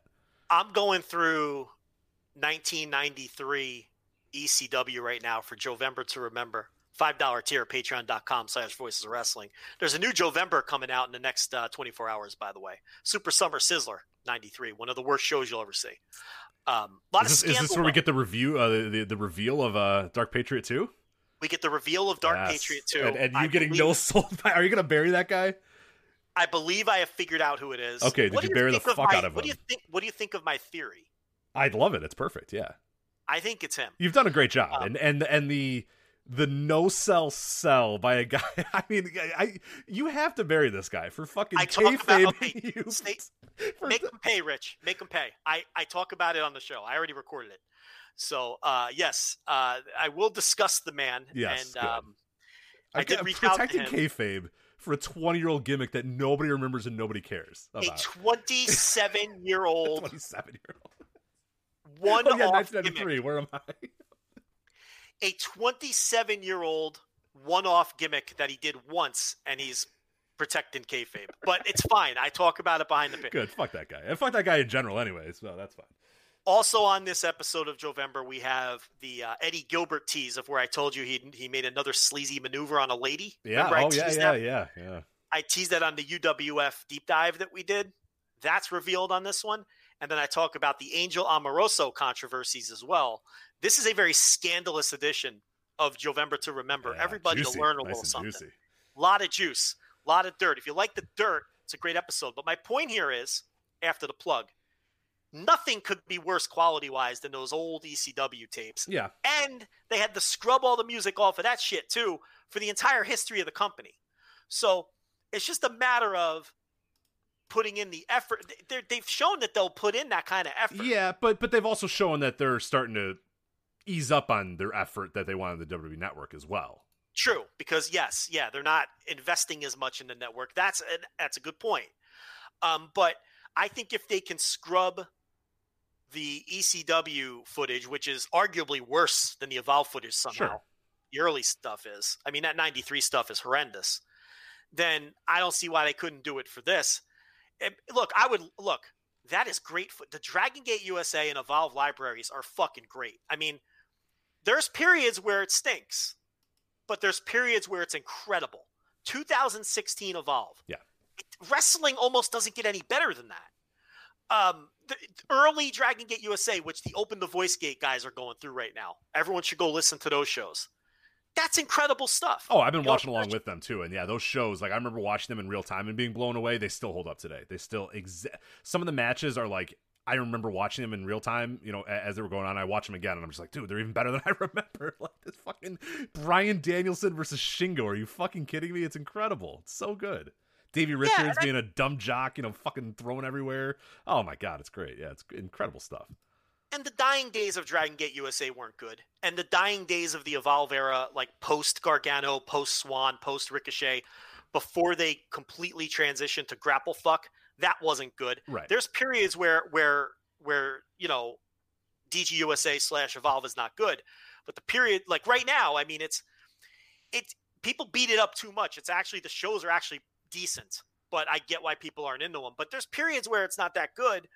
But the periods where it's good, it's like really fucking great. And I would love for them, if this is a thing, to put all that in a nice convenient place. And I'm already paying $10 a month for it. That would be fantastic. Exactly. And they did stream an Evolve show once as well. And that wasn't really good quality either. So again, like I'm just kind of playing devil's advocate here. If you told me tomorrow every Evolve and every WWN property is on the network, I'm fucking jumping for joy and going and watching that shit right away. You know what I mean? We're starting a brand new fucking series on the Patreon where I'm watching, Evolve main events or DGUSA main events. Like I would fucking love that, but I don't know. I hope, but yeah, I hope too. I mean, I feel like if you can scrub Metallica from every 8-minute Sandman entrance, right, then you can scrub Lionel Richie from Rich Swann. Yeah, right. I mean, I feel like you can do that because it's not even nearly as pronounced in Evolve. I mean, the music was such a huge part of ECW, and I mean, New Jack matches, the music played during the match. That's right. I mean, come on. I mean, how great were those New Jack matches? Oh my god! Like, I mean, I was there, but I mean, you were following the company at that time, right? Yeah, it was insane. Like that was I remember the first ECW show I ever watched. God only knows what show it was. I have no idea, and I had to find it on like my parents had like a UHF, like an old TV up in their attic, and they had like a UHF signal thing on it. And I remember one time finding this like channel. It was like in Gary, Indiana, or something like that, and it's wrestling. I'm like, what the hell is this? Like, what the fuck? And I like the first guy that I saw was New Jack, and I was just like, yep, I need to watch more of this. It's just fucking Natural Born Killers blaring through the speakers as this guy is just hitting people with fucking shovels and garbage cans, and it's like nothing you've ever seen before. It was incredible. While the crowd's just going fucking apeshit the entire time. It's great. Probably the Eliminators. It's probably Cronus getting hit in the head with a garbage can. Yeah, I don't know. Yeah, I forget what era it was. I forget if it was probably like 97, 98, somewhere in that range. So yeah, maybe it was the Eliminators, but you would have been a little later because you would have been a little too young for like 95, 96. Yeah, so, I didn't even know it existed at that point. So this may not even have been the Gangstas. This might have been like New Jack. It might have been just New Jack. Actually, you know what? I honestly remember one of my first memories of ECW was when New Jack came out and beat the fuck out of Mustafa. And Joey Styles was screaming about how these guys used to be best friends and now they hate each other and stuff. Or I forget what era that was, but yeah, there was a mini feud between those dudes too, right? I think it was 90. It might have been 98 or whatever, but it doesn't matter. Either way, New Jack rules. So yeah, you know who I've been running into a lot on the network watching old WCW Saturday nights is Mustafa Saeed as a jobber. Yeah, yeah, he's a brick shithouse, man. You can see why he got a lot of chances. Yeah. He wasn't good, but goddamn, he looked the part. He wasn't good, but he was the perfect complement to New Jack because New Jack would cut these incredible promos, and Mustafa would just stand behind him with those eyes. Yeah, he was flex the entire time too, and you're like, "Fuck, that dude's gonna kill somebody." He had such an expressive face. He'd make these like his eyes. Yeah, and his he'd mouth. bend his head a little bit too, and yeah, and he'd make these scary noises. Like he just made noises, right? You know the Mustafa noise, and like it would complement the New Jack promos perfectly. Well, you could buy that this New Jack guy who was very boisterous, very charismatic, would tell this giant human being, "Go kill that guy for me," and that giant guy would kill that guy for him. And that's kind of what it was. You know what I mean? He's like, "Hey, we're gonna kill these motherfuckers," and Mustafa's like, "All right, cool, let's do it." And then they'd fucking go and kill some motherfuckers. So yeah, what a great act that was. I mean, I know in Smoky Mountain the narrative has kind of changed to where to the idea being that they didn't really draw money. Right? Like it was a good idea on paper, but it didn't really work in the way that Cornette intended in terms of business. But, it's still, putting that aside, if you don't care about that, I mean, it's even more shocking in Smoky Mountain doing that act and turning it up to 11 in front of all those Southern racists to begin with. You come up north, you don't really get quite the same effect. And they fit in better in ECW, and New Jack became a much bigger star in ECW. But anywhere you saw the Gangstas, anywhere you saw New Jack, I mean, it's just he had a believability and an aura that very few, when you're talking about a dangerous aura that you can buy into. I mean, who better than New Jack? I mean, but I don't know. We drifted way off path. But as far as Evolve goes, I mean, if this is it for them, I think they leave a tremendous legacy. It's say what you want about Gabe Sapolsky personally, and a lot of people don't have good things to say about him personally, and those are their issues. And in some cases, I'm sure they're very valid. We've had a decent relationship with him. He gets mad at us sometimes, but for the most part, he's cordial and friendly. And I can't say he's ever done us wrong, but he doesn't book us. Okay, he doesn't do business with us. Yeah, he doesn't have to pay us at the end of the day. So right. So I mean, it's a different relationship that a podcaster or someone in, the wrestling. I don't like the word. I'm not a journalist. What's our space wrestling called? Media? I don't know. Wrestling media space would have with him as opposed to people he does business with. So I get it, but putting that aside, and you have to be fair. Evolve / Dragon Gate USA / WWN, if it is over, leaves behind a tremendous legacy, and it's one of the most important independent promotions of all time. I mean, it's in the pantheon, whether original Ring of Honor, Evolve, PWG, who else? You want to throw Chikara in there? Be my guest. I wouldn't personally, but they'd be. If you want to put them in, I'm not going to argue with you. Who else would be in that pantheon tier of influential indies on the top level of independent wrestling? And this isn't to besmirch any smaller companies that do a great job locally and have been there's been indies that have been operating for decades and you just never hear about them, or they're on a smaller scale. But in terms of greater influence in the wrestling business, to me, those promotions are a pantheon. Yeah, for sure. Yeah, I mean, there's maybe like your IWA Mid-Souths or whatever in the early 2000s or whatnot, but all these were kind of like Evolve's legacy and Evolve really. And when we say Evolve's legacy, I kind of combine DGUSA into the same thing. I don't know for right or for wrong, but that's because it is kind of the spiritual It's the successor. same company. Yeah, it's the same company.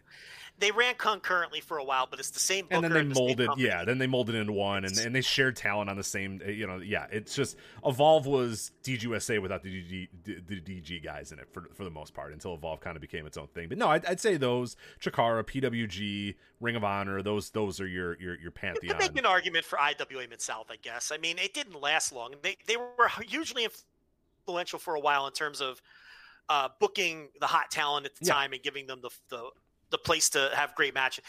But you could even throw CZW in there. Yeah, absolutely. God, man, in the early 2000s, CZW for sure. Absolutely. Yeah, they occupied that space and they gave a lot of future stars their start and all that. But I wouldn't put either of those promotions on the level of the other three. Or even, I don't know, Chikara is a tricky one because they're kind of like, Chikara to me in a lot of ways is like the Dragon Gate of America, where they're just in their own lane and it's hard for me to even... Do you understand where I'm coming from? I do, yeah, because like if you ever go back and look at old Chikara shows, you're like, holy fuck, like, my God, they were like loaded with talent and stuff, but they never ever felt like that company. You know what I mean? Like, they never felt like the company in the indies. Chikara wrestlers would go elsewhere to break through. Like, and sometimes they would change gimmicks along the way to do so. So it's like, I'm talking about your top line indies, which were churning out stars. And that, to me, is Ring of Honor before they became because they're a major league promotion now. But original Ring of Honor, when Gabe was there, Evolve, PWG. To me, those are the three. I mean, you can make arguments for the others, but those are the stepping stone promotions that launched people into stardom. To me. It's and some of the others we named, I get, but Chikara is a weird one because Chikara never really did that. Like, you had to get out of Chikara first and then go to one of those places I just named, and then you would be launched. Right. No one launches straight from Chikara doing a hermit crab gimmick. It just doesn't happen. Or as a fucking ant. Okay, you have to break out of that shit and stop being a cartoon character and do it somewhere else in one of the places I just named.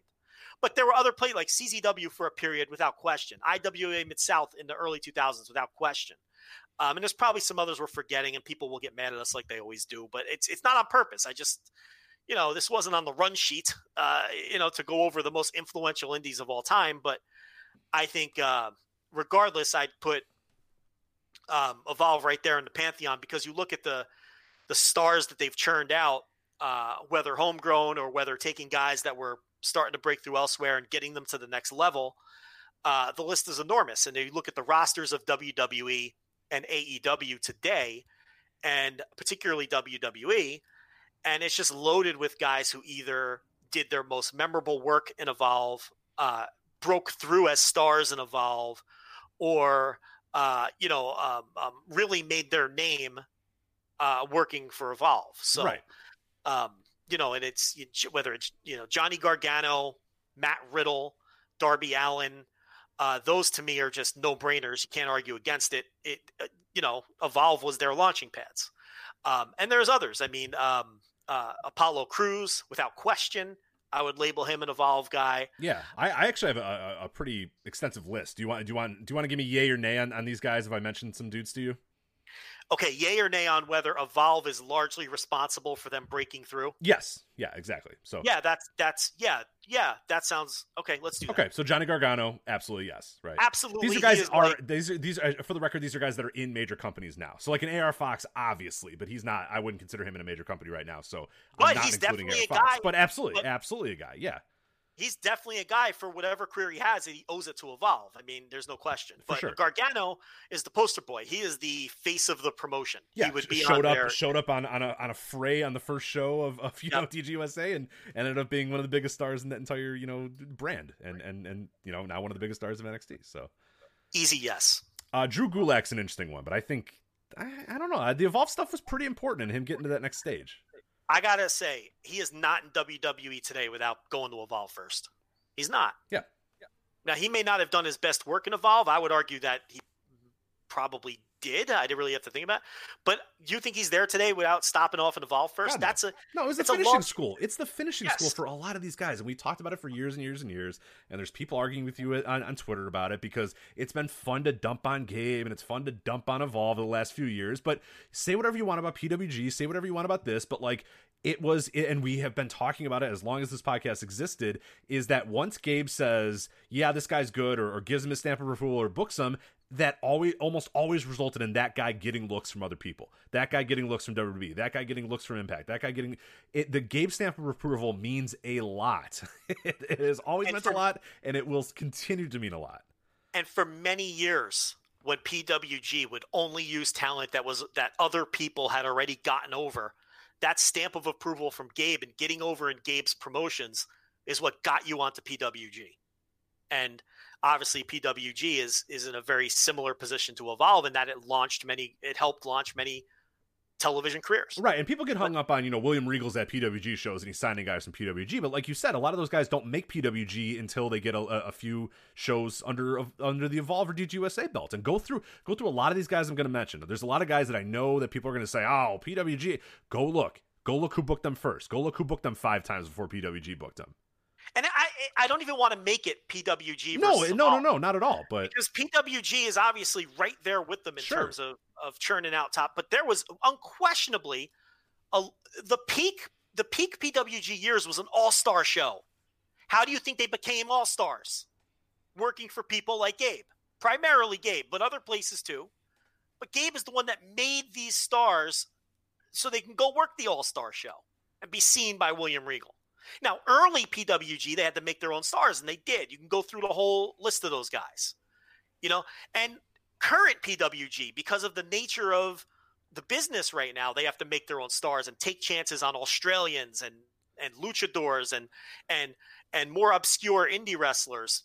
But at their peak, when the scene was loaded, PWG sat back, put their feet on the table, let everybody else make stars, and then ran all-star shows. Right, and people got made fun of it. This revisionist history is pretty funny where people are like, no, it's PWG. And I'm like, no, go back in 2016. Listen to our shows where people are like, oh, PWG doesn't book anybody from the South California Indies. And it's like, fuck you. Why bother? We're going to book Drew Galloway, Zack Sabre Jr., Ricochet, and Rich Swann because we want to, because they're good.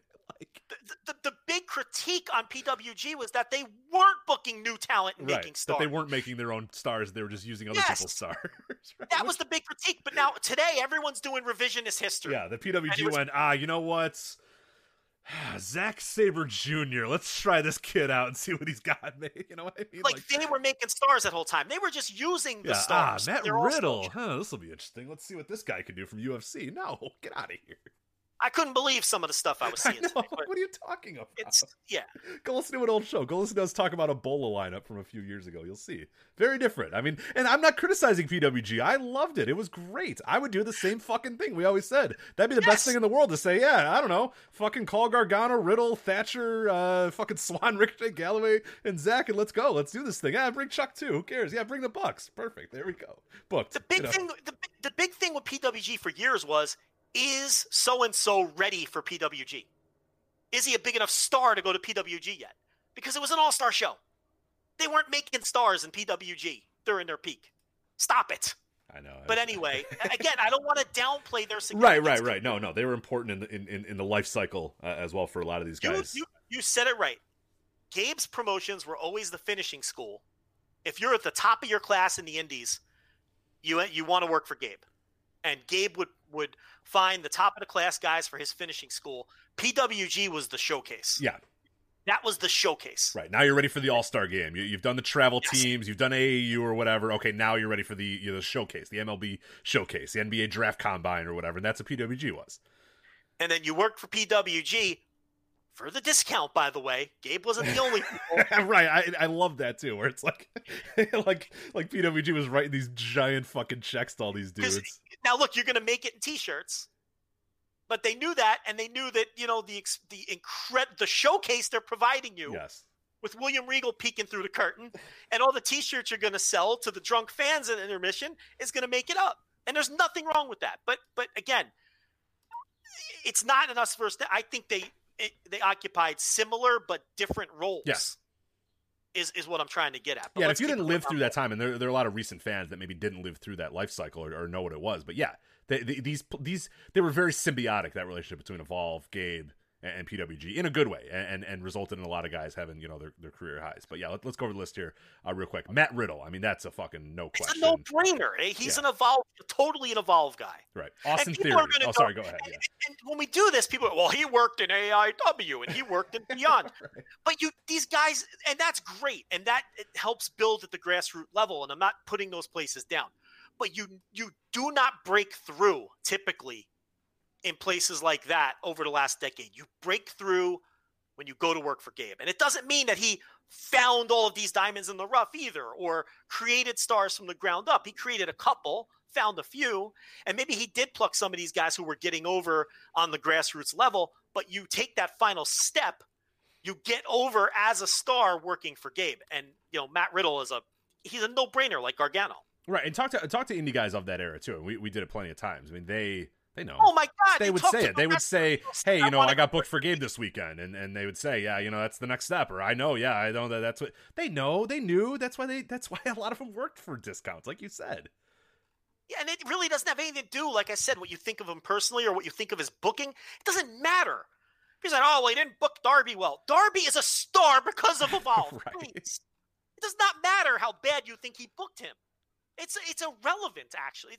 It's completely irrelevant. Because at the end of the day, he didn't book him poorly because he wouldn't have gotten over. Right. But anyway, it ultimately didn't work out. But yeah, I mean, they're it fell apart at the end. But anyway, you can knock Darby off the list because to me, Darby, Gargano, and Riddle are just such no-brainers that I can't entertain an argument against it. Right.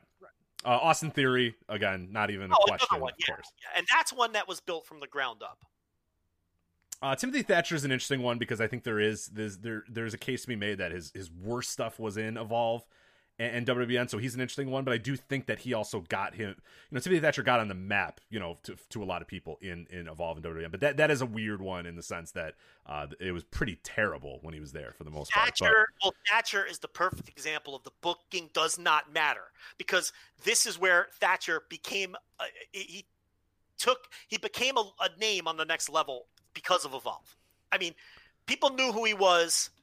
Deep indie fans knew who he was before Evolve, and for his stuff in Europe and his stuff in California. But going to Evolve, without question, expanded Timothy Thatcher's name and was instrumental in his career, regardless of how overpushed he was, since he didn't get over with the fan base. Right. Darby Allin, check for sure. Fucking Tony Nese, come on, check. Done. Now people are gonna say, well, he was an Impact, but again, no one remembers that. But, you know, the premier athlete stuff in Evolve is what ultimately got him hired with WWE. Right, exactly. Rich Swann, a guy unquestionable, I think, between DGUSA and Evolve. People will argue maybe like CZW or whatever, but to me, he's an Evolve guy, right. Yeah. Ricochet, I mean, come on. Fucking no-brainer. That's a Dragon Gate USA. Dragon Gate USA launched the rest of his career. Right. Chikara got him ready. Found him, whatever you want to say with Ricochet, but he was a skinny geek with long hair that was going nowhere in Chikara. Yeah, but everybody starts somewhere. Right, exactly.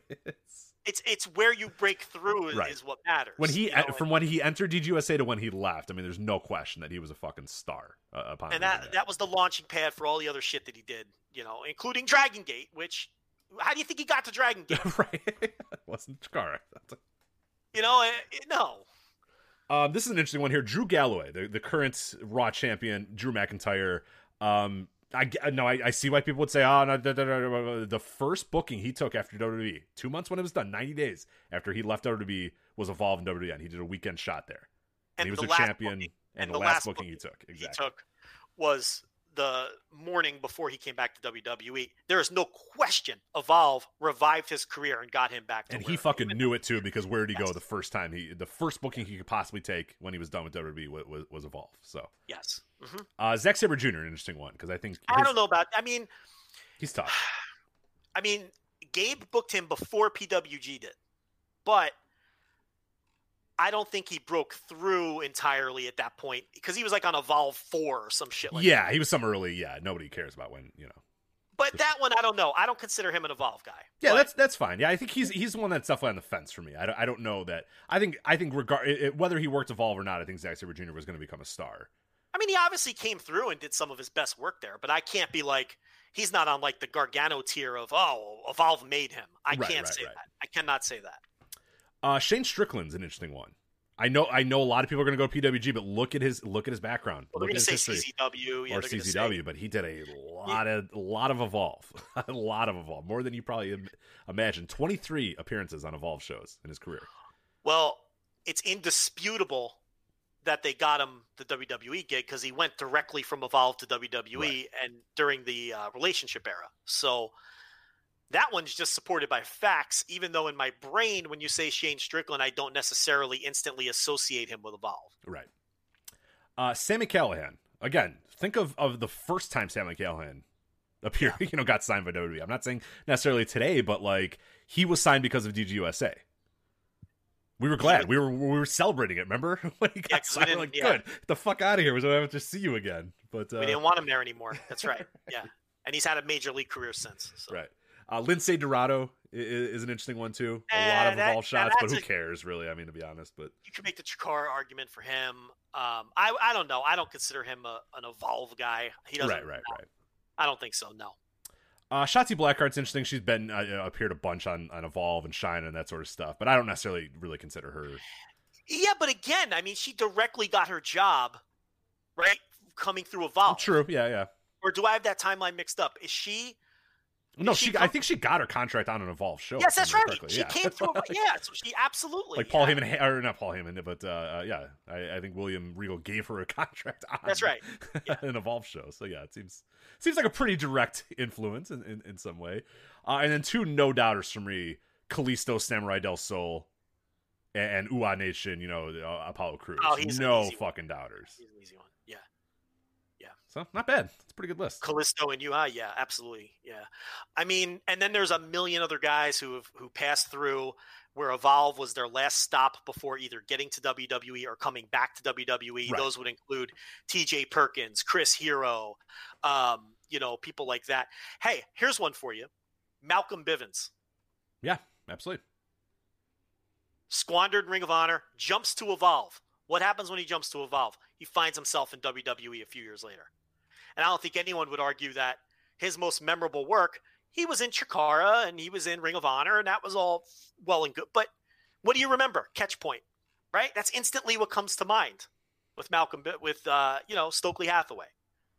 So, I mean, there's another one. And there's others that I'm sure we're forgetting. And again, there's many that have passed through as the final stop because they knew that's the final stop. These wrestlers, like, we've talked to wrestlers, and it's like a big thing when they finally got to a Gabe promotion, or they were trying to get to a Gabe promotion, and I've had wrestlers ask me advice. How do I get to, so, I mean, I don't know. It's just frustrating because I see so many terrible takes on Evolve and their legacy and what they meant and their place in the scene over the last decade. And they have been on the decline, so it's like I'm not sure it leaves as gaping of a hole as it would have if they, disbanded 5 years ago, but it still leaves a hole. That was a place where, especially now with the association with WWE, not only, I mean, it was known as the launching pad before. Now it was like officially a launching pad. Now It was like legitimately the final stop to be seen, and the guy booking you worked for WWE and could get you there. And we see the Skulk there now, and Austin Theory, and, Josh Briggs was soon to be on his way. And so it does leave a hole. And that is a completely separate discussion from, was Gabe a good booker? That's not what today is for. Or was Gabe a good guy to do business with? Yeah, probably not. There's horror stories. That stuff is a different discussion than was Evolve a vitally important indie for, the decade or so that it existed. And the question, it's unquestionably yes. I mean, you get bogged down in talking about booking and small crowds at different points. And The other thing is a lot of people don't realize Evolve is much more than the last 2 or 3 years. Yeah, I think there's a lot of new fans or people that have just kind of people that just jump in on the let's dunk on Evolve and dunk on Gabe and all that sort of stuff. And it's an easy target, as we've always said. He's always been an easy target. But I really think dunking on Gabe is different than dunking on Evolve. I mean, I really believe it's 2 different discussions.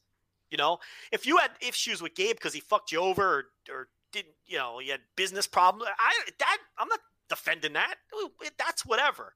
We have people on our podcast network that fell out with Gabe. Yeah, of course. Yeah, he fucking he was a total asshole to those guys. Yeah, for sure. And we backed them. Okay, so in that little scenario, so it's like I understand that. I personally can't speak to it, but I think it's a different discussion. Evolve's place in the scene and let's break down the career of Gabe Sapolsky. I just think those are 2 different, two different, they're connected, but they're 2 different things and 2 different discussion points. All right. You ready to stay in WWE land? You want to talk Backlash or do you want to get to New Japan Cup? Let's finish up the WWE stuff and then do New Japan. We got plenty of time for New Japan. Yeah, probably won't take long to talk about WWE Backlash 2020, Joe. This Sunday, the greatest match ever, Randy Orton versus Edge. Can you palpable expectations, palpable excitement here for the greatest match ever happening this Sunday and involving Edge and Randy Orton. What the hell is this whole thing? I don't think we've talked about the greatest match ever here on the show. What the fuck? Who's lost their mind? What is this? Why is this happening? Well, supposedly it was a Vince and Heyman idea and it's taped already. And I don't know, like Edge is very uncomfortable with it. No, he knows it's not. Yeah, both guys. I think Orton posted something today too, where like clearly these guys don't love that they're being put in this position because they know they can't. I don't think it's fair to them. No, I mean, they're put in a very uncomfortable, very unfair position with that kind of marketing. And now that we know it's not a gimmick where it's going to be a quick DQ or something, and they legitimately had a match. It's totally unfair to those 2 guys because it wasn't their idea. They can't have the greatest match ever. And the fact that they pre-taped it and did spots multiple times and did edits means that it can't be the greatest match ever anyway. That immediately disqualifies it. And it's a shame because even if it's a great match now, I am not going to look favorably on it because that's not a match to me. Where you pre-tape it with the intent of editing it and making sure all the spots are perfect. It's one thing just to run live to tape. That's not what this is. This is essentially one of their cinematic matches just presented like an actual. In the hobby, it's not easy being a fan of ripping packs or repacks.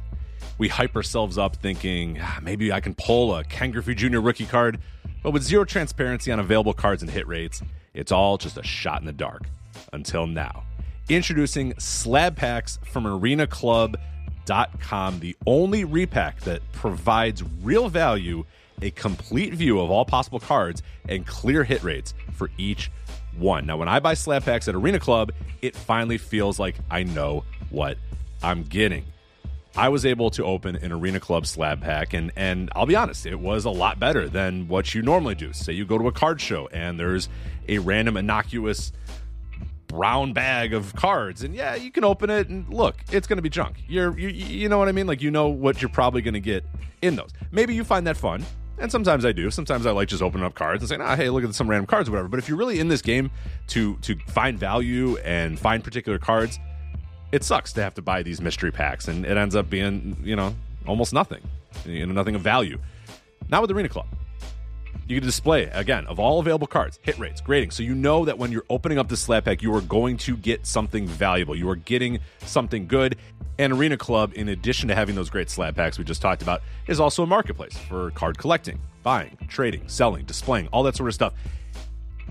But those Arena Club slab packs, man, they are revolutionizing the repack game with transparency. After your pulls are revealed, they'll immediately be placed in your vault for safekeeping or trading and selling, and you can have them officially graded by Arena Club as well. So again, sending these things off, it's going to be officially graded by Arena Club. And the Arena Club grading process is accurate, fast, and transparent, with full grade rationale provided and explanation of how your card was scored. So whether you're buying, selling, trading, or displaying, Arena Club is the card collecting platform that you have to check out. So right now, I've got a special offer here for Voices of Wrestling Network listeners.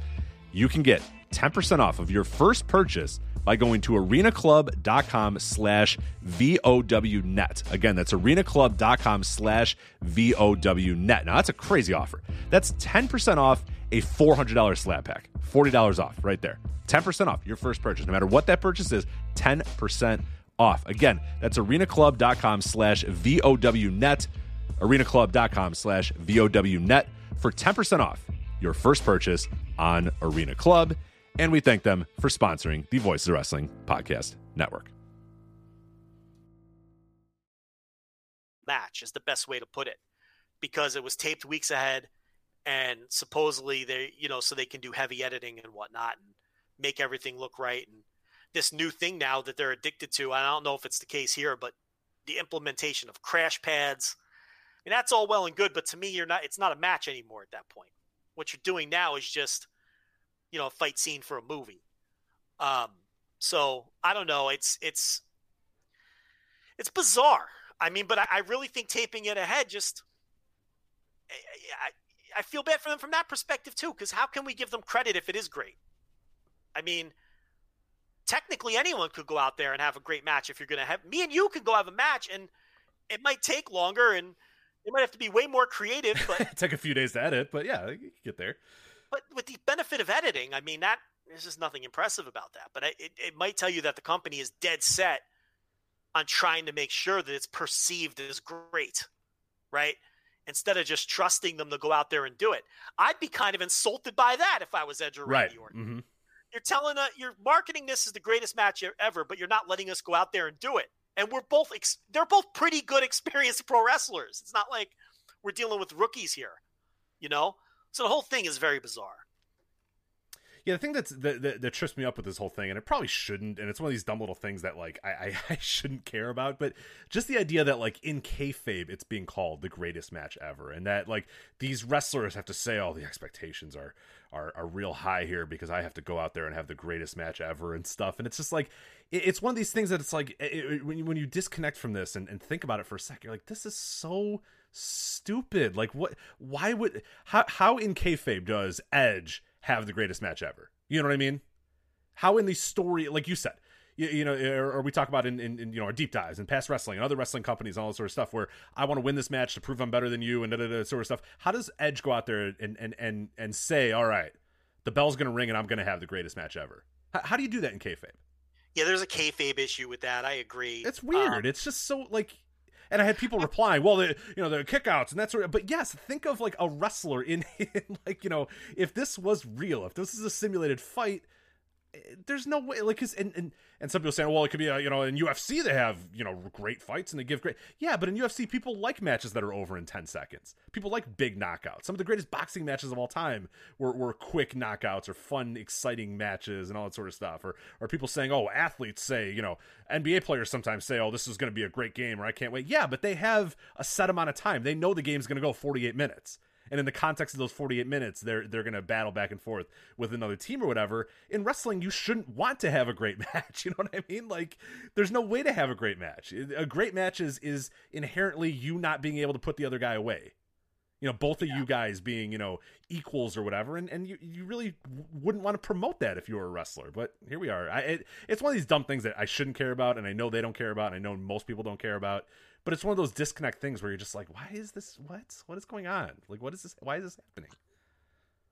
Yeah, I mean, it's tricky from that standpoint too, because it's kind of, but that one's a weird one. I mean, in MMA, there are fighters that strive to have a great fight, but that doesn't mean that they're not going to take a 10-second knockout if they can get one, right? So is it the same mindset for wrestling? Can you strive to have a great match while also preserving kayfabe and attempting to win it? Right. Like, yeah, what if Randy Orton hits an RKO in the first second of the match and goes, oh no, that's not going to be the greatest match ever if I pin him right now, so I better let him get up. Yeah, that would be incredibly stupid, but it's like, yeah, so I don't know. Yeah, it's just a weird thing all around, and it's something that they can't possibly live up to. I mean, what we're going to be... No. Good God, no. Are you kidding? I mean, Edge hasn't wrestled a real match, in 10 years or something like that. And there's a ceiling on Orton, and their best possible match would be a really good match. I mean, sure. Their best possible match would be like a Notebook match for sure.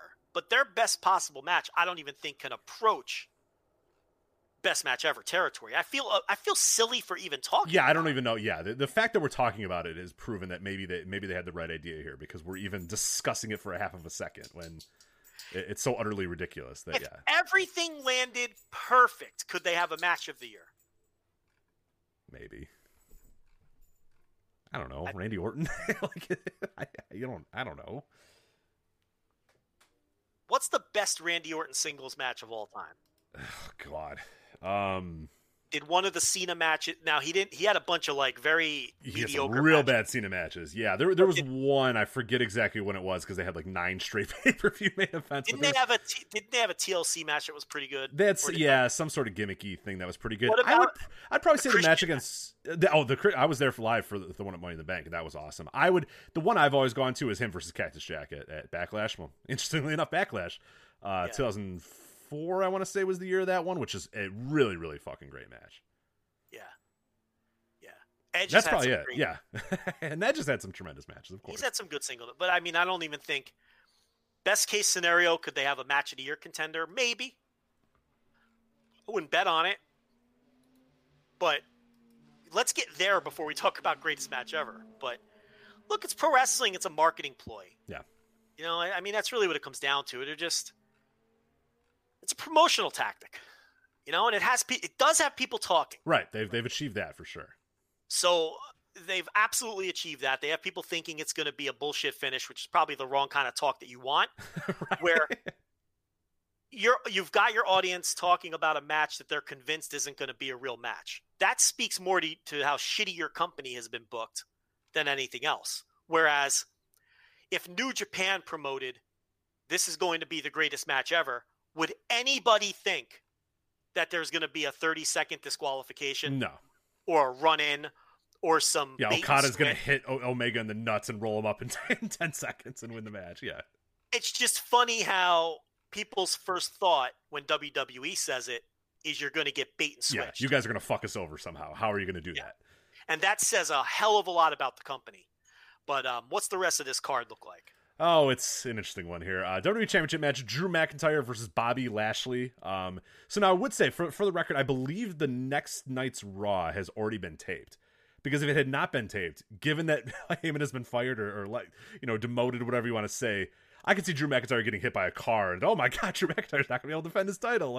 I could see a bunch of that shit happening, but of course they're taping. Why do you say that? Well, because I'm saying getting rid of the Heyman guys as quickly as possible to have. Oh well, we're gonna find out whether McIntyre was a Heyman guy or a McMahon. Right in 2 weeks. We won't find out this week, but we'll find out maybe next week. So.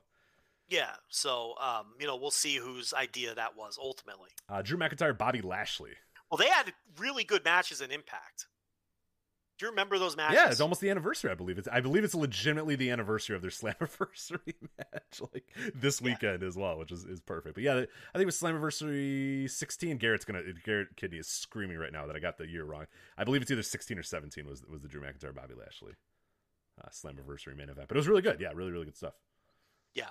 I believe that year it was the only Impact Notebook match for me in a piece of trivia that literally zero people care about. Nobody cares about. Hey, Joe, how's your fantasy team doing? Yes. Right. Yes. Joe, what was your only Impact Notebook match in 2016? Is a question I'll never be asked. Right. I'm glad you asked. It was actually Drew Galloway versus Bobby Lashley. But I just provided you that information. Yeah, there you go. So, yeah, you don't even need to ask Joe anymore. Next time you see him, you don't have to ask him that anymore. You can ask another That's right. question. So there's that match.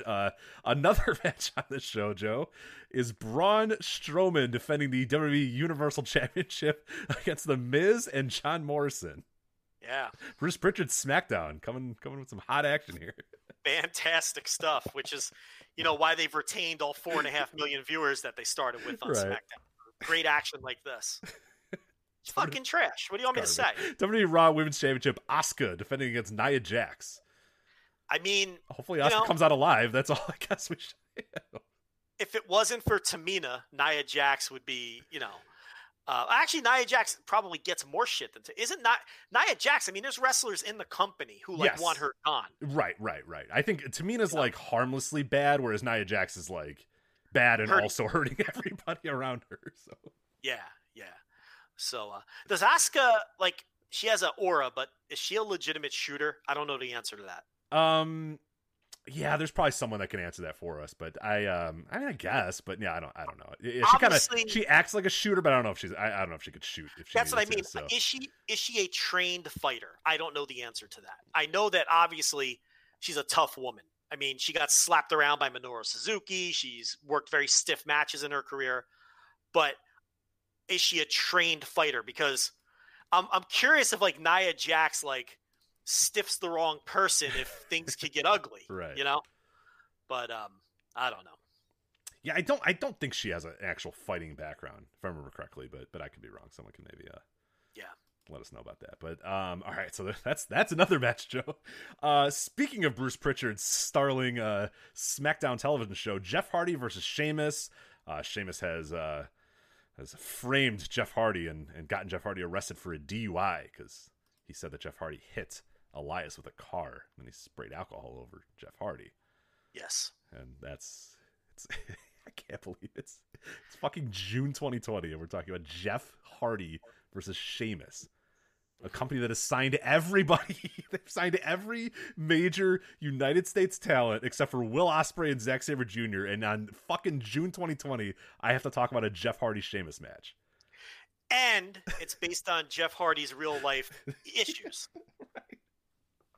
And like, not like, oh, well, that happened 20 years ago and he's like moved on. No, like literally the stuff that people make fun of WCW about, of making fun of Scott Hall or using Scott Hall's alcoholism in a storyline, they're doing right now. This is Hawk climbing the Titantron. Right? What are we doing? God damn it. Oh, I mean, the guy's God. not even, are we even sure that he's like defeated alcoholism? No, I don't think so. He had a DUI fucking 3 months ago, I think. I don't know. Ridiculous. I mean, I'm not particularly worked up about it. I am of the school of thought that if Jeff Hardy's okay with it. Right. I just find it just fucking stupid. It's just. But do you have to do it? I mean, can't you do something else? Right? You just do something else. October 2019, he was arrested and charged. Yeah. So just do something else. Do a different stuff. Like, do you have to do that? You know, it's just that's where I come from with it. Yeah. WWE Women's Tag Team titles, Joe. Bayley and Sasha Banks defending their titles against Alexa and Nikki Cross, as well as the Iconics, Billie Kay and Peyton Royce. Yeah, the Iconics are back in the mix. Thank God. Let me ask you a question. I hope they win this match. I hope they win this match so badly. With Bayley and Sasha back with the titles and everything, they are the champions coming into this, correct? Yes, yeah.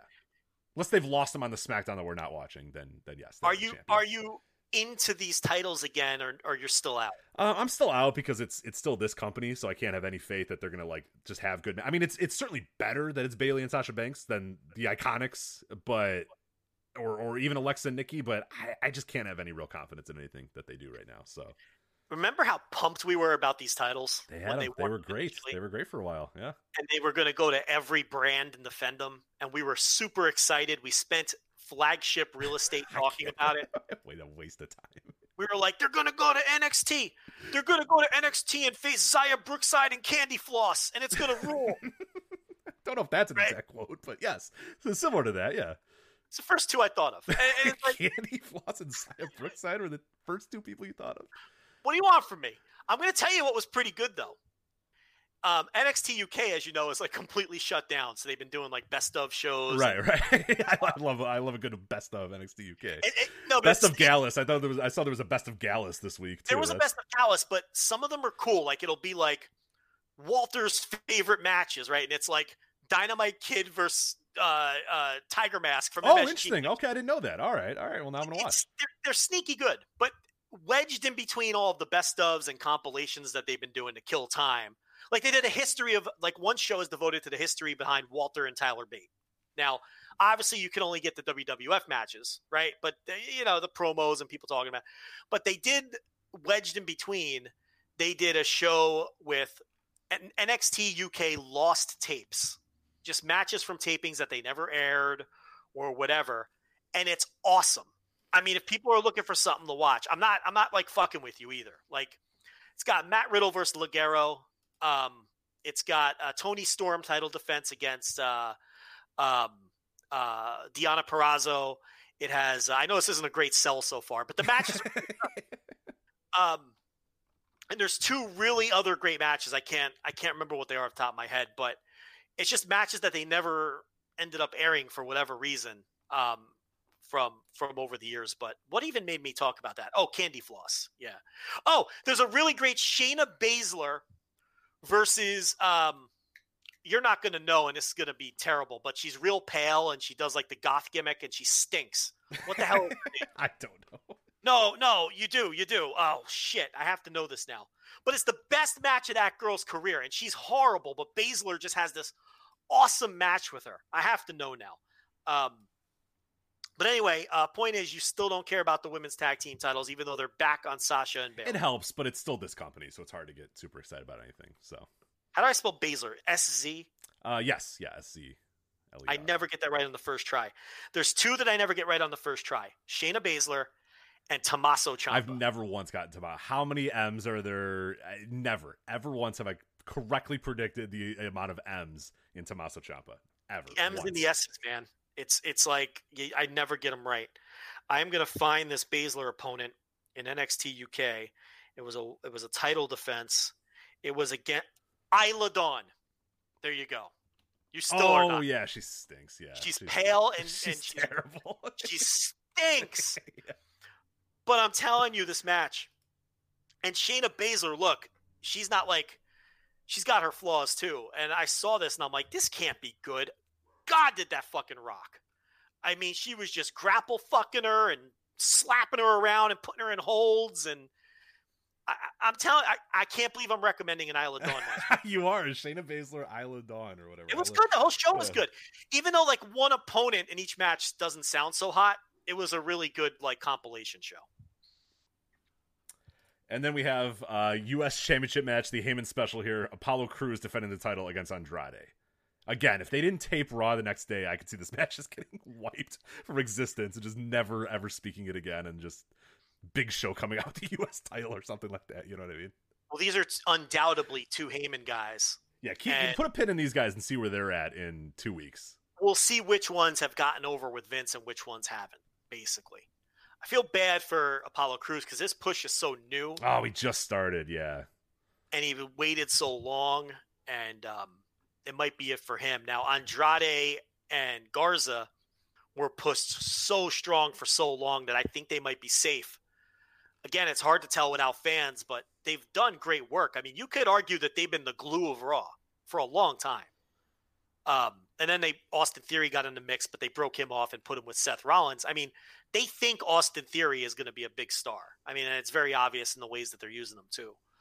But yeah, you make a good point. We'll see which of these guys, fall off. So that's somebody Backlash 2020. That sounds horrendous. That's the whole fucking show. Terrible show. If you guys are curious, I don't think I'm going to do an instant reaction for that show. I don't really even want to watch this show. Well, the word from the greatest match ever is that it's really long with lots of selling. Oh, great. I can't wait. How bad does that sound? Does not sound fantastic. So I don't know. We'll see how Sunday goes, but don't anticipate an instant reaction live for the Backlash 2020. So we got to review it either here or there. So. Yeah, I know. Well, I just don't want to promise it. Like if I get halfway through the show and I just think, "Fuck, I hate this," you'll know. You'll know sometime during the weekend if we're going to do an instant reaction for it. So, like right now, after just reading that card, I don't want to, but things might change on Sunday. So we'll see. What a card! They've signed every American talent, every UK talent. And this is what we have. Listen to that show. That's terrible. That's an awful show. It's a terrible wrestling show. How is it this bad? It's almost so bad that it's intriguing. Almost. But it isn't even so bad that it's intriguing. Right. Who the fuck wants to sit through Miz and Morrison versus Braun? I mean, why would you want to watch that? I don't know. Let's move on. There's so much stuff to talk about. I know.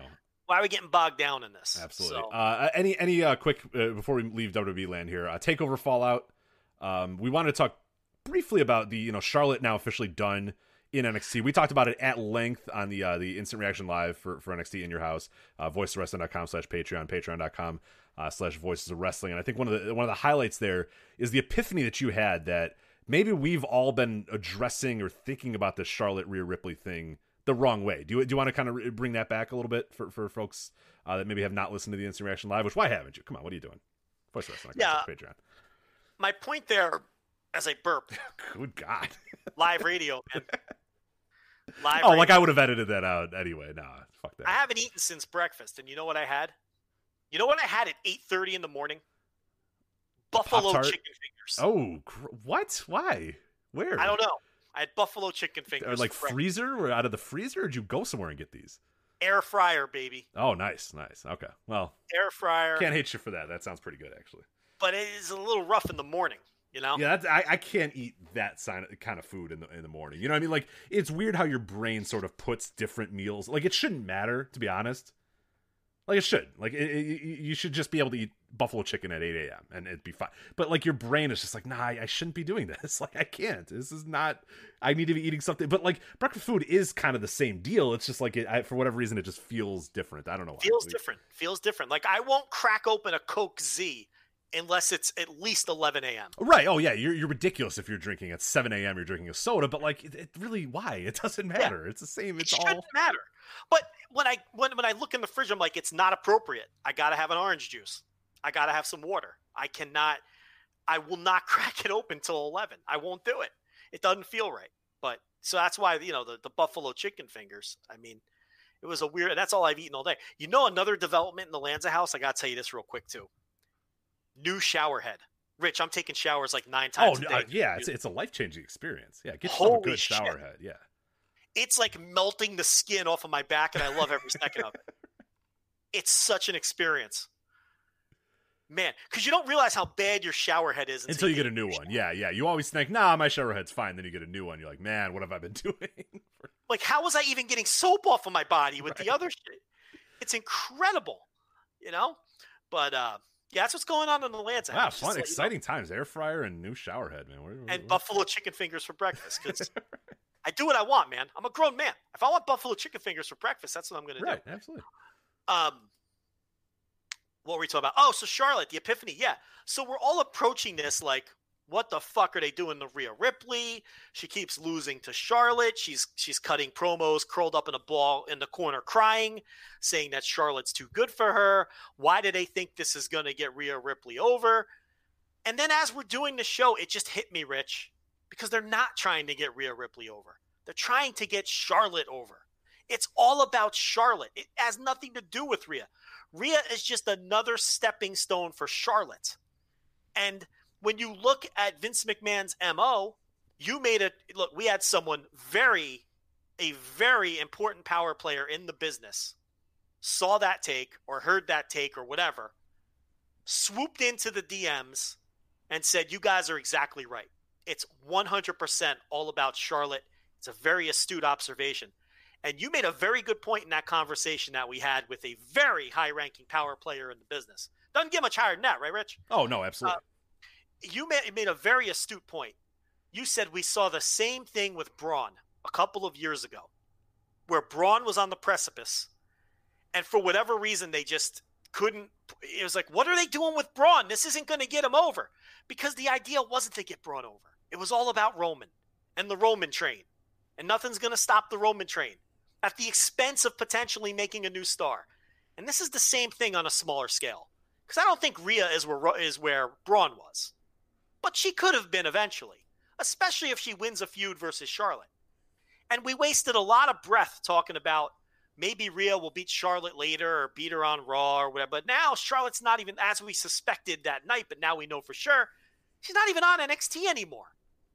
She exits stage left without Rhea ever getting that win back. And she lost the title without taking a fall. It was always about pushing Charlotte. They brought Charlotte to NXT to beat Rhea Ripley for the benefit of Charlotte. And none of this was ever going to be for the benefit of Rhea Ripley.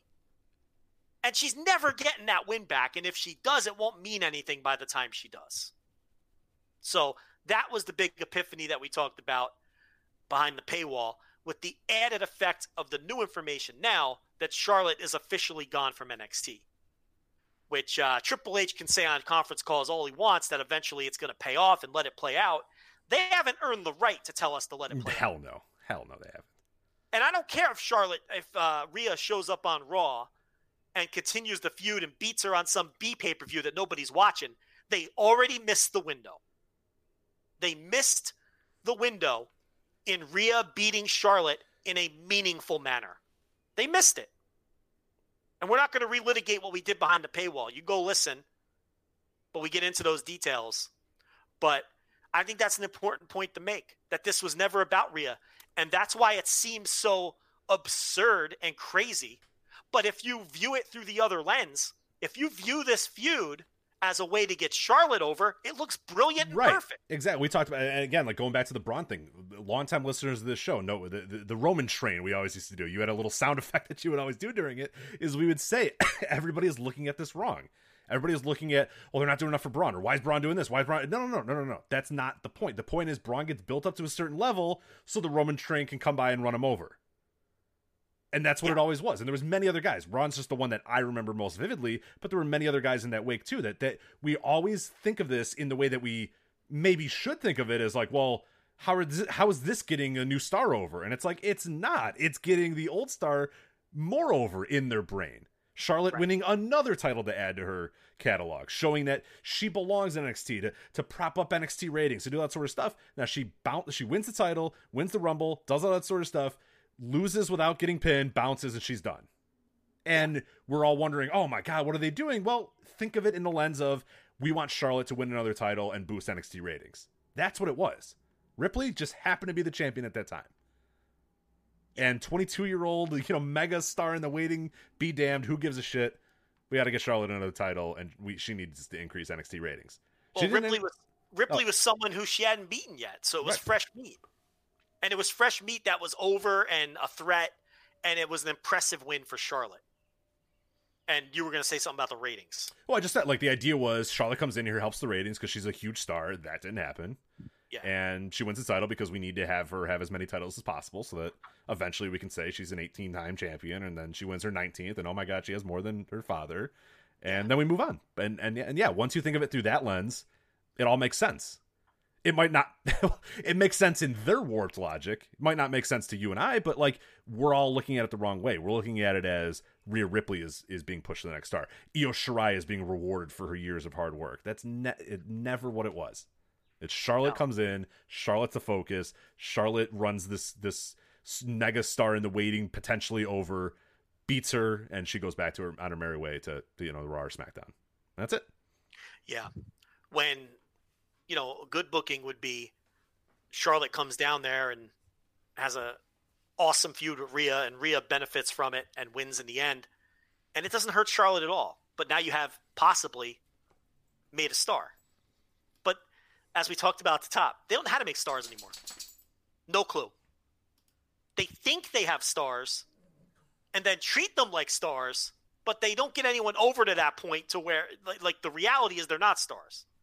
This is and this started with Randy Orton. Randy Orton was never a major star. Right, but they just, from 2004 on, have just said, this guy's a star. They literally said it. Literally on commentary, this guy's a big star. He's such a big star. Look how big of a star this guy is. Yep. They view him as one. They treat him as one. They've convinced themselves that he's one, but he's never a big star. There's no metric that will tell you that Randy Orton was ever the level of star that they think he is.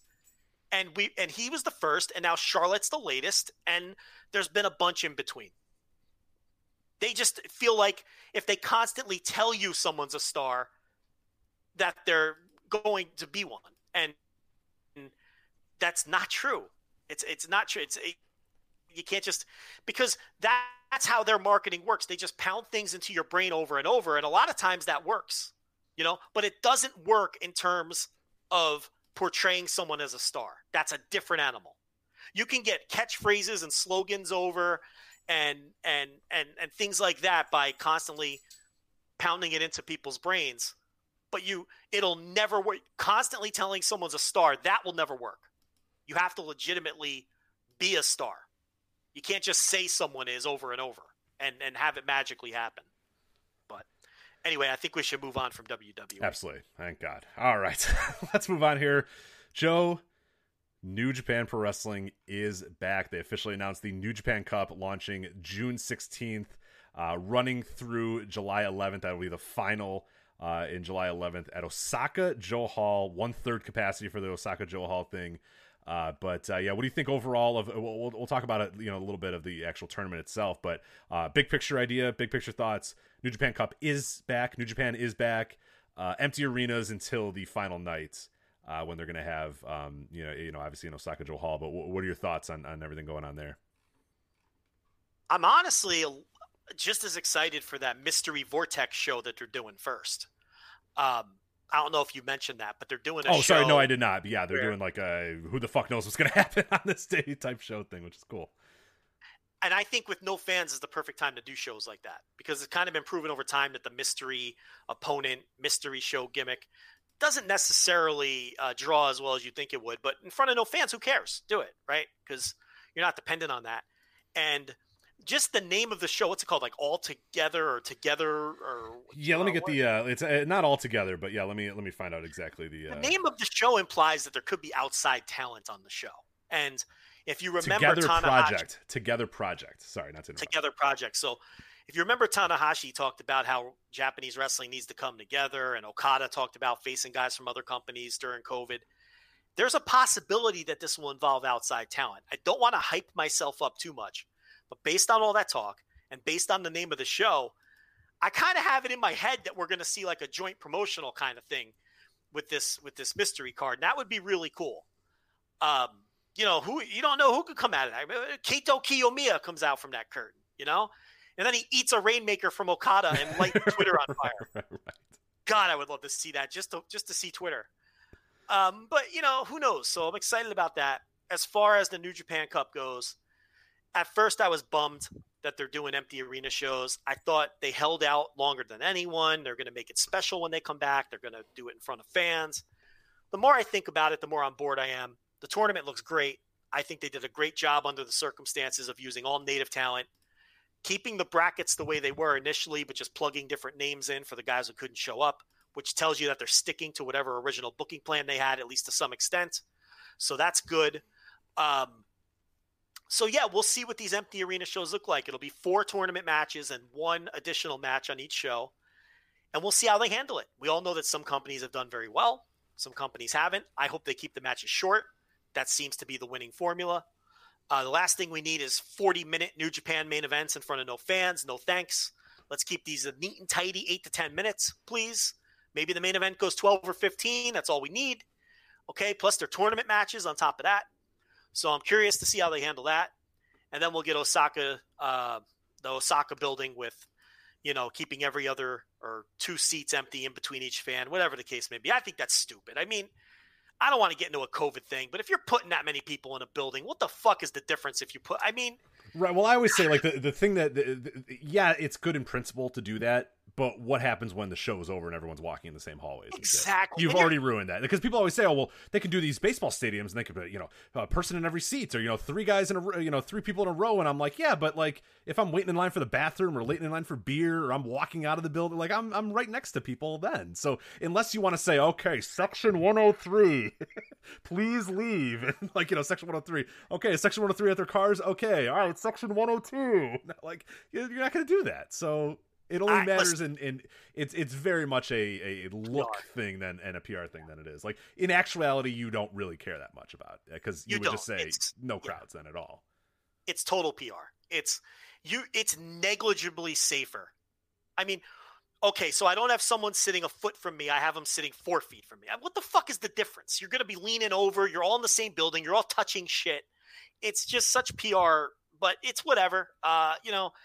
It'll be a good atmosphere because there's going to be a couple thousand people in the building. I'm hyped for it. And I don't have any predictions or anything like that. We don't really have time to do a big prediction show where we're picking brackets. And quite honestly, we talked about it off air. and I agree with what you told me. New Japan has been off my radar for so long that I don't even have a real good feel for this. I don't know my fastball anymore. It's like, I don't know. Like Ishii, who fucking knows, man. I just want to see guys wrestle. I'm kind of looking forward to this. Like normally when we do these, we're like, okay, we have to intricately break it down and say, okay, this guy's clearly winning and that guy, and it's like, I just kind of feel like I'm going to put my feet up and just be like, whoever, man, whatever, who cares? I don't want to think too hard about it. Yeah, right. Like, I don't want to solve the riddle. It's kind of like when the G1 comes around and everybody instantly looks at the last 3 nights to figure out. Right. I kind of don't. I try not to do that because I want to like experience it, but I don't want to solve this riddle. So I know that the matches look super intriguing. We can break down each day really quick if you want. If you want to just give me the first round matches and then quick thoughts. Yeah, let's do that. I do want to say John Carroll at voicesofwrestling.com, incredible preview. Awesome. Just ungodly amount. It's like way more words than we would ever need about the New Japan Cup, but it is much appreciated. I mean, breakdowns of every single wrestler, breakdowns of the history of the New Japan Cup, level, some predictions here and there. Just incredible stuff by John over at voicesofwrestling.com. So make sure you read that. Top of the line shit. Subscribe to the Omakase Patreon too. Yes, yeah, Wrestle Omakase on Patreon too. You can find it. We'll put a link in the description as well. So you can. Craich is going to be on there. I am going to be on there. Yeah, doing the little 5-match gimmick. So get the Plug-a-Roo in there. Come on. We don't know. We haven't figured it all out yet. We don't know our final matches yet. Those haven't been up for vote yet. But I'm going to be there. Patreon, Wrestle Omakase's Patreon. Well, Alan, he booked Alan before me, so or John booked Alan before me, so that's kind of a. I got booked on a free show, so you guys are ahead of me. I'm on the paid. Yeah, well, John, they Alan they know where the money's paid, yeah, huh? Yeah. All right. I'm a certified draw. I don't care what anybody says, but that's fine. I'm not insulted. At least that was the first free show. Like, I came out of the gate with the new concept. That's true. The new concept was you, so that is. I was used to roll that. That is very strategic.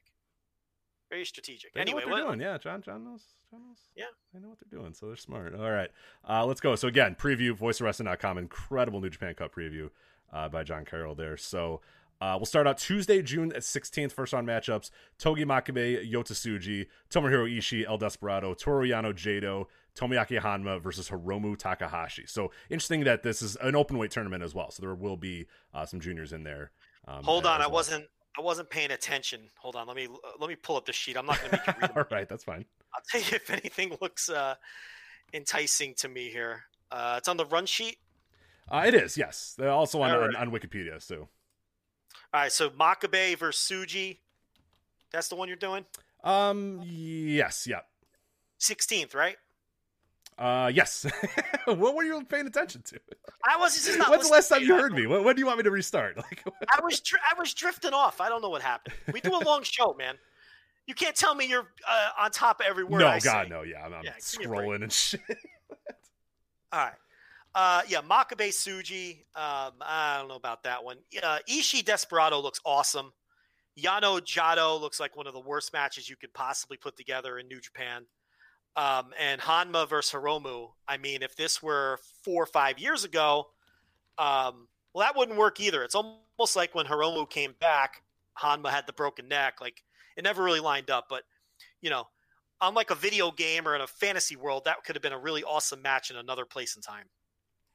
Absolutely. So yeah, that's the 16th. There's some fun matches there. The Hiromu Hanma, like you said, like imagine how cool that match would have been if both men were in there. But yeah, it's so tough with. I think there's exactly one fun match there. Ishii Desperado. Yeah. Yeah. No, I was gonna say Togi Makabe Yota Tsuji, but you really fired up for Makabe. I mean, not really. Yeah, that's that. He has probably been eating a lot of desserts over the last 3 months, so I'm not too. I'm very curious who shows up. Like, I'm very curious who shows up not looking, looking tights. True. Yeah, I'm always, who's got their Sean Kemp, post lockout body going. So. Yeah, that'll be interesting. Now, don't get me wrong. I'll be into all these matches, but I'm just saying that might be the weakest card. Yeah. That's not great. Wednesday, June 17th, also first round matchup. Okada Gato, baby. Let's go right out of the gate. This show rules. That's going to be awesome. Nagata Suzuki. That sounds great. Iwamura versus Kanemaru sounds awesome. And then Gabriel Kidd, Taiji Ishimori. Okay, so the interesting thing here is we're going to get a Yoshinobu Kanemaru versus Taiji Ishimori second round match. Those two guys have that deep history where Ishimori has never defeated Kanemaru. So that is a real interesting second round match. And they're obviously going to beat the young Lion opponents and move on. And then you got Nagata Suzuki, which could be awesome, and Okada Gato, which is obviously thick with history. Yeah, that's going to be. This is a show. good. That's it's a good region. It's a good region, Rich. Good region, absolutely. Monday, June 22nd, Hiroshi Tanahashi versus Taichi. Kota Ibushi, Zack Sabre Jr. Nice, right there. Fucking A. Ryusuke Taguchi versus Sonata, and Sho versus Shingo. My God, it's so good to have like good professional wrestlers and good, none of this bullshit that we've had to watch and pretend is good. Like, it's all just great. God, it feels good. You know what I mean? We're not talking about these shitbag, Japanese indie guys that stink and look like shit anymore. It's just like, and trying to make the best of it. right. Like, I appreciated what we tried to do, but like fucking Kota Ibushi, Zack Sabre Jr. Like, you know what I mean? Let's go. We're back. We're getting Kota Ibushi, Zack Sabre Jr. and Sho versus Shingo. This is big boy wrestling, Rich. It's big boy wrestling. This is not 2AW and Little Empty Build. This is big boy wrestling now. You make a good point. I mean, I was fired up for Hartley Jackson versus Chris Weiss. Right, which is fine. I'm glad we were, but now we're playing big boy. Now we're in the major leagues again here. So Rich, this is New Japan Pro Wrestling, Rich. Get into it. This is New Japan Pro Wrestling. John Carroll wanted to clarify 11-0-1 for Kanemaru all time. Oh, for God's sake. Yeah, the guy never beat him. John's just giving you the official numbers. How am I wrong? I say he never beat him. You're not. I'm just saying that's the numbers. I'm just maybe not clarify is the wrong term. It's not a correction. Okay. It's not a correction. It's you can't do that to me when I'm already fired up about support. Yeah, support for your Okay, all right. Apologies. Yes. And by the way, the link patreon.com/wrestlingomakase. So if you want the official link there. So that's what we're doing. Yeah, John's had enough. No more plugs. No more plugs. Let's go. Let's move it along. Tuesday, June 23rd. Tenzan Yoshihashi. Oh boy. Yo versus Bushi. Kojima versus Evil, and Goto versus Yujiro Takahashi. Yeah. That's a rough day. That's not a good one. No, it's not as bad as the first region though. Because Yo Bushi could be all right. Kojima Evil could be all right. Tenzan's is finished. That's going to be bad. And Goto Yujiro. It depends, what kind of Yujiro shows up. But there's some good second round. There's some good later tournament. Look, we can get Goto Kojima. Right. Which would be excellent. But I think Kojima's going to lose to Evil. But Evil Goto would be good too. Yeah, exactly. So then we go to the second round real quickly here. We can just kind of maybe do a basic predictions or basic sort of, hey, this would be really cool if this happened. Wednesday, June 24th, the winner of Makabe and Tsuji, obviously Makabe, versus Ishii and Desperado. I imagine that'd be Ishii, so Makabe, Ishii, fine. Down for that. Yeah. Yano probably beating Jado. I'd say a real hot take there that Jado won't get the victory here against the winner of Hanma and Hiromu, which I would hope would be Hiromu, but it's kind of disappointing that Hiromu is facing Hanma and Yano. I know. Well, I guess they're gently getting him back up to speed, I guess. But yeah, that's gonna be tough. Hopefully he beats Yano, moves on. Okada Gato winner again, hot take. I believe that will probably be Okada versus Nagata Suzuki winner. So that would be awesome. I mean, either one of those matchups, I'm pretty excited about. I'd like a good Okada Nagata match. It's been a while since we've had a good one like that. So, but I'm probably not gonna have it. I feel like we've seen Suzuki Okada more recently. I know. I want Okada Nagata. Those are always real fun. So. How many times have they wrestled each other? I feel like it was one time a few years ago, or I don't remember exactly when it was, but I remember enjoying the fuck out of it. No, remember it was like one of my I think I voted it top 10 match of the year. When the hell year was it? It was oh my god. Okay, don't people. I'm looking it up. I'm looking it up. Chat room. I'm looking it up. Stay away from the chat room. It's just gonna depress you. I'm looking it up. Luckily, they're on a little bit of a delay, so it's even worse because we've already answered it and moved on, and then people are like, Nagata, the G1. It's like, so all right. It was oh Jesus, when you type Okada, gives me every single tag match. Click. Thank you. Cage match. 2015. Okada defeated Nagata. 18 minutes 14 seconds. That's it. That's the only time they've been in a singles match. Yeah, I couldn't remember that. Yeah, that's the match you want then. Absolutely. All right. Then we have Uemura Kanemaru, of course, versus Ishimori. So yeah, Kanemaru Ishimori, that'll be fantastic on that night. So that again, that region is so good that Wednesday, June 24th has potential to be. Other than your Yano Hiromu That's thing. gonna be awesome. Yeah. But yeah, you got at least Okada, Suzuki, Okada, Nagata, and then Kanemaru, Ishimori. So yeah, that sounds awesome. Wednesday, July 1st, you have Tanahashi and Taichi winner versus Ibushi and Zack Sabre Jr. winner. So, God, I hope we get Tanahashi versus Zack Sabre Jr. Joe. Are you there?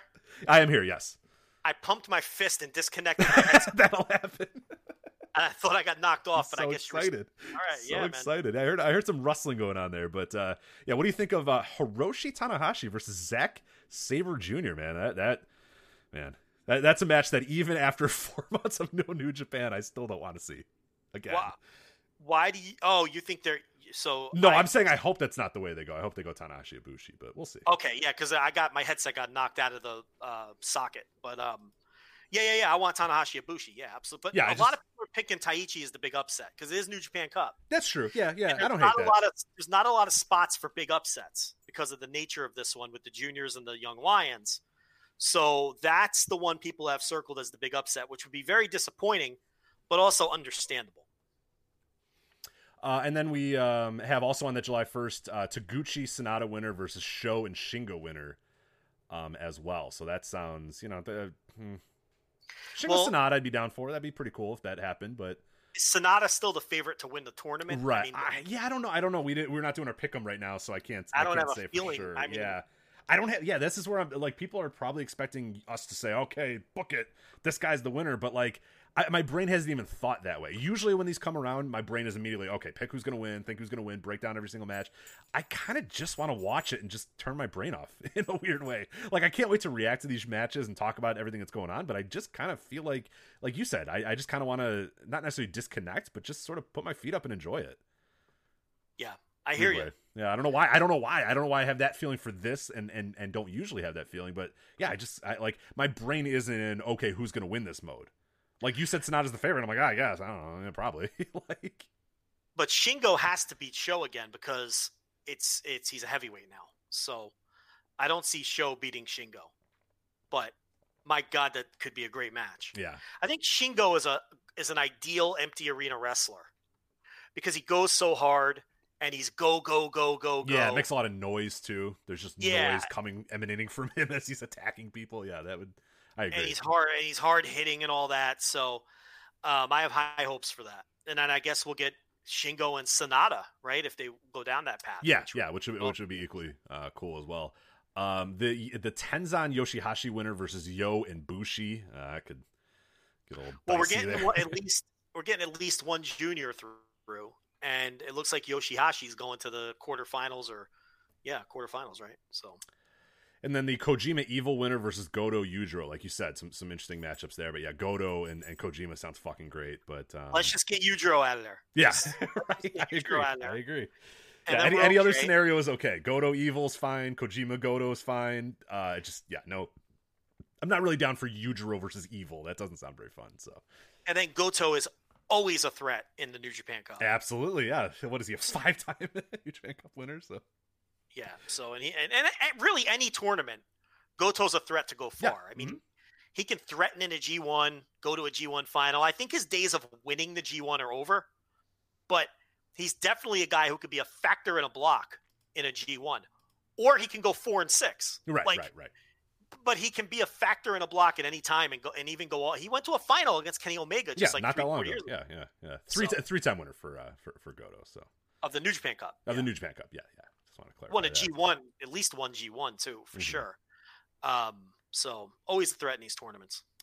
Then July 2nd is going to be all 4 quarterfinal matches. July 3rd, semifinal matches, and then like you said, we're taking a break. July 11th, Osaka-jo Hall, 1/3 capacity. 7 to 9 matches for that event, including the New Japan Cup final. And then the next night, also in Osaka-jo Hall, Dominion is back, Joe. They're not. July 12th, man. This is already. It feels like a long time away, but it's not. We're already there. We're back. No, these matches start in a couple days. Yeah. The thing is, it's like I like that they're small cards until they get to Joe Hall, so they're not drowning us with 9 match cards until we get there. That shows me that they know the Empty Arena game a little bit more. That they don't need 9 matches, they don't need 7 matches shows. No bullshit 6-man. I mean, there's probably gonna be 1 6-man on every single show. That's fine, I get it. Yeah, we don't have to sit through an hour and a half of 6-mans to get to the cup stuff. Just give us the stuff that matters. Give us one other showcase match and move on. And like you said, let's hope and pray that New Japan has sort of watched what other companies have done, what companies have been successful with, what companies have kind of failed with, and just says, okay, short matches, quick, get to the point, all action, and get out of there. Don't get too long in the tooth. So yeah, for sure. I should also note I will be doing daily audio behind the paywall. There it is. Look at that. Just like the G1 audio, I will be doing New Japan Cup audio, $5 tier. That's the $5 tier. Daily New Japan Cup audio, breaking down every single show, just like I do the G1. Format a little different because you don't have standings or anything like that. But the important thing is I'll be reviewing the shows every day starting on the 16th. It's a nice, manageable schedule. You know, you got 2 days in a row, like 4 days off, 2 days in a row. 3 days in a row rather, then like 6 or 7 days off. So it's very manageable. I looked at the schedule. It's nothing like the G1 schedule where it's like, I'm just begging for the day off, cause just trying to find a time to do the audio or whatnot. And, the energy levels suffer when there's like 3 or 4 shows in a row, but this is manageable. And I will be doing daily audio probably up until, where are these? Okay, so up to the 3rd is the Empty Arena stuff. Correct. Yeah, I'll go right to the semifinals because that's a little 4-match show, 2 semifinals and 2 non-tournament matches. So I'll go all the way to July 3rd. There it is, and then July. Like the Osaka Joe Hall stuff we'll do on this show. Right, absolutely, we'll do on this show, or we'll see what happens. We'll see how the weekends go. We have the ability for instant reaction. So if we're feeling like we want to get up early and watch this stuff, I mean, I'm fucking excited. Like you said, you're pumping fists and unplugging headsets and stuff. It's big boy ball now. It's exciting. But like the G1, we'll do the 2 big shows together. I won't do that behind the paywall. I'll do that for free. Or maybe not for free, but with you. So whether it's instant reaction, live, or on the flagship. But okay, so that's the plan for New Japan. Yeah, there it is. So yeah, again, John Carroll's piece, voiceswrestling.com. We will have reviews of all that stuff going on as well. So yeah, New Japan is back and Voices Wrestling is back too, man. It's like the site starts buzzing and starts humming. The ad dollars are coming in again. It's podcast sponsors hit us up. We're ready again. We're back. ZipRecruiter can't do it all on their own, or at all. So, that's right. Or at all. Yeah, there haven't been ads. If you people haven't noticed, there haven't been ads on these shows in the COVID era. There's a reason for that. Everybody pulled their ads. So, hopefully New Japan coming back, get some numbers up, get some ads back. But I think it's more these companies don't have money right now. No, God, no, nobody's got anything. So, in addition to, podcast numbers surprisingly across the board down. You would think podcast numbers would be up with people not having shit. Yeah, I think it's commute. I think it's commute, man. It's absolute commute. I was not listening to podcasts when I was at home. I just wasn't. And now I've already, like, today I blew through 4 podcasts, like commute, sitting at my desk, that sort of shit. You blow through podcasts. You don't even realize. Whereas when you're home, I'm watching stuff on TV. I'm watching YouTube. I'm watching All Japan. Like, you know what I mean? I'm, like, watching all that stuff in the background. Where, I'm driving for an hour and a half or an hour or 2 hours a day, basically. I'm listening to podcasts those entire times. And when I get to my desk, I'm sitting there and I'm listening to podcasts. So, yeah, I get it. I absolutely get it. I got to tell you, I haven't looked at our numbers in a while because the numbers are bullshit. Like, podcast download numbers are just horse shit. Listen, podcast download numbers are whatever the host wants to tell the sponsors. It's like, I have no clue how many people listen to this. It's a joke. But I did glance at them out of curiosity when I read a couple articles saying podcast numbers were down. And at least what's being reported to us, even though we have to pull it from like 19 different sources, due to the nature of Red Circle. Not complaining about Red Circle. They've been a tremendous partner. But the 2 different feeds and YouTube, all that shit. We haven't really seen a decline. Have you been looking at the numbers? Yeah. I've noticed, like our YouTube numbers are about the same, and our podcast numbers have stayed pretty relevant. Again, that's another, I'd say, feather in our cap, at least from the numbers that we're given, is that, we've, I think, weathered the storm pretty well, and now we're entering a whole new phase. And I know Patreon numbers have been pretty good. So, thank you guys for listening and sticking with us. But it speaks that we're good at this. People don't want to leave. We're appointment radio. These other dumb shit podcasts, fuck it, delete it. I'm not home or whatever. But Voice of Wrestling, man, you don't fuck around with that. You listen to that every single week. Secretly sassy. I'm just saying. The YouTube numbers are like insignificant. Yeah, they don't matter at all. I just, a good way to see about, just to get an idea of how many people are. It's surprising how many people do listen though on YouTube, but yeah. Couple hundred a week. It's a drop in the bucket, but I was surprised how many people listen on YouTube, honestly. But the thing about YouTube is it's not about the listens on YouTube because it's never going to be a significant number, but it's a way to pick up new listeners if they just come across it in their algorithm or an autoplay. Discovery that we want, yeah. All that bullshit. But this is all behind the curtain shit that nobody cares about. Right. Or maybe they do. I mean, when people do behind the curtain shit on things I listen to, I'm always fascinated to see like what their thought processes are and how they approach their shows or how they approach their business. But I think our people are champing at the bit. Is it champing or chomping? I believe it's chomping at the bit, yeah. You know what? I have always said and typed chomping. And that fucker, Rob McCarran, and I hope he's listening, but I don't think he is. I don't think he's listening. And if he does listen, I don't think he listens this deep into the show. But that fucker, Rob McCarran, corrected me on Twitter 6 years ago and said it was champing at the bit. And it has bothered me ever since. But I've never looked it up to see if it's champing or chomping.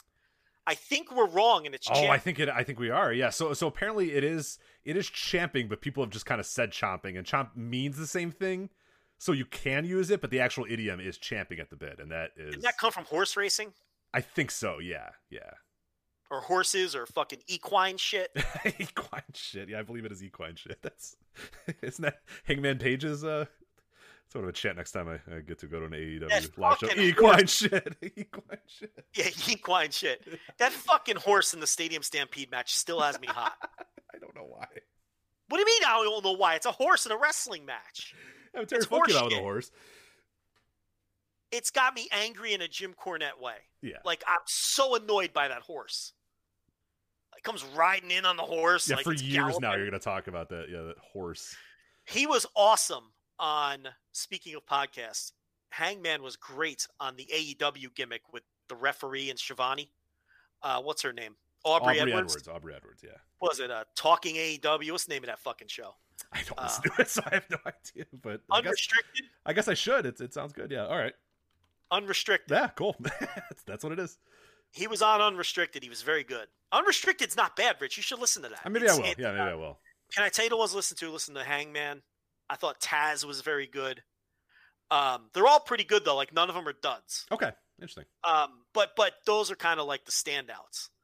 But they ask decent questions, and it's not kayfabe or anything like that. I think that was the fear. Oh, okay. So it's not. That's kind of why I never wanted to, Me too. But then I got bored and had listened to all my usual stuff, right? So I gave it a shot, and it wasn't kayfabe at all. I'll tell you what else is pretty good is the post show with Jim Ross, Taz, and Excalibur. That does get a little kayfabe. It's a mix, but those three guys are so good at mixing it. Do you know what I mean? It doesn't become intrusive or insulting the way when they mix in the kayfabe, and they drift away from it enough. Taz and Excalibur have incredible chemistry together, and it really comes through on that Dynamite post show. I mean, they have okay chemistry on Dark, but when they rib each other and bounce off each other, who knew that those guys would be the best friends in the world, man? They're just you hear it on Dark a little bit too, but yeah, I'm interested to hear these podcasts. But yeah, it's just two dudes you never would have assumed Excalibur and Taz, but they're riffing on each other and bouncing back and forth. The chemistry is unbelievable between Taz and Excalibur. It's pretty wild.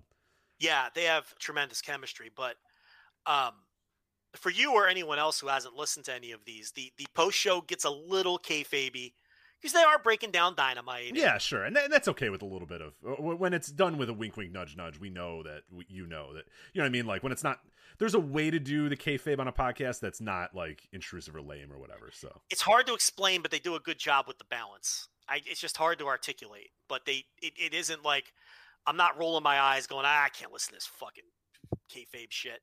But the Unrestricted podcast is totally behind the curtain. It's no kayfabe at all. So Darby was surprisingly good on that. You think maybe he wouldn't be I don't know, outgoing enough for that. Or Yeah. No, he is. He's a little out there, but he's definitely outgoing. He's just kind of wild. And he was very honest about Evolve. I mean, he basically said, I was tired of killing myself, and then I'd look on social media and nobody's talking about the match. Yeah. And he said that was very frustrating for him. And, he was very honest about that scenario. And, his was very good too, because I think he was more open than I was expecting him to be. Because I didn't know personality wise how he would engage a podcast. Mm-hmm. But yeah, they're well prepared. Some of the early ones were a little shaky and I almost gave up on it, but they found a groove, Shivani and Edwards. And I think they have a good chemistry too. They don't talk over each other, and they ask solid questions. And I didn't know this, but Aubrey Edwards is new to wrestling. Did you know that? She was a referee for only 2 or 3 years. Yeah. She's famous for being the in the front row when Dan O'Brien was retiring. She's like the crying girl in the front row that everybody that famous image of the girl like holding back tears. I didn't realize that was her. Yeah, I think I legitimately found that out like 2 months ago. I was like, oh yeah, right, that does look like her. Oh, it is her. Okay, yeah, but no, she's pretty new to it, but she gets it for sure. But it's interesting because on the podcast, when people talk about old wrestling stories that me and you have heard a million times, famous matches or angles, a lot of it's new to her. So it's an interesting approach on a podcast, because you're used to podcasts like ours with old grizzled assholes. Yeah, right. Talking about fucking territory bullshit. Yeah, we think we know everything, but like, Taz will tell some story about fucking ECW or something, and she's fascinated because she's never heard it or she doesn't know. And then she'll ask questions that we would never think to ask, but they're very intuitive questions that get interesting answers. Got it. Okay. You know what I mean? It's like, because she doesn't know, but Shivani's there to kind of provide the experience side of it. So, anyway, we're plugging someone else's podcast. Yeah, we're doing a really good job of plugging other people's shit. That's twice on this show. I know. What are we doing? VoicesWrestling.com/Patreon.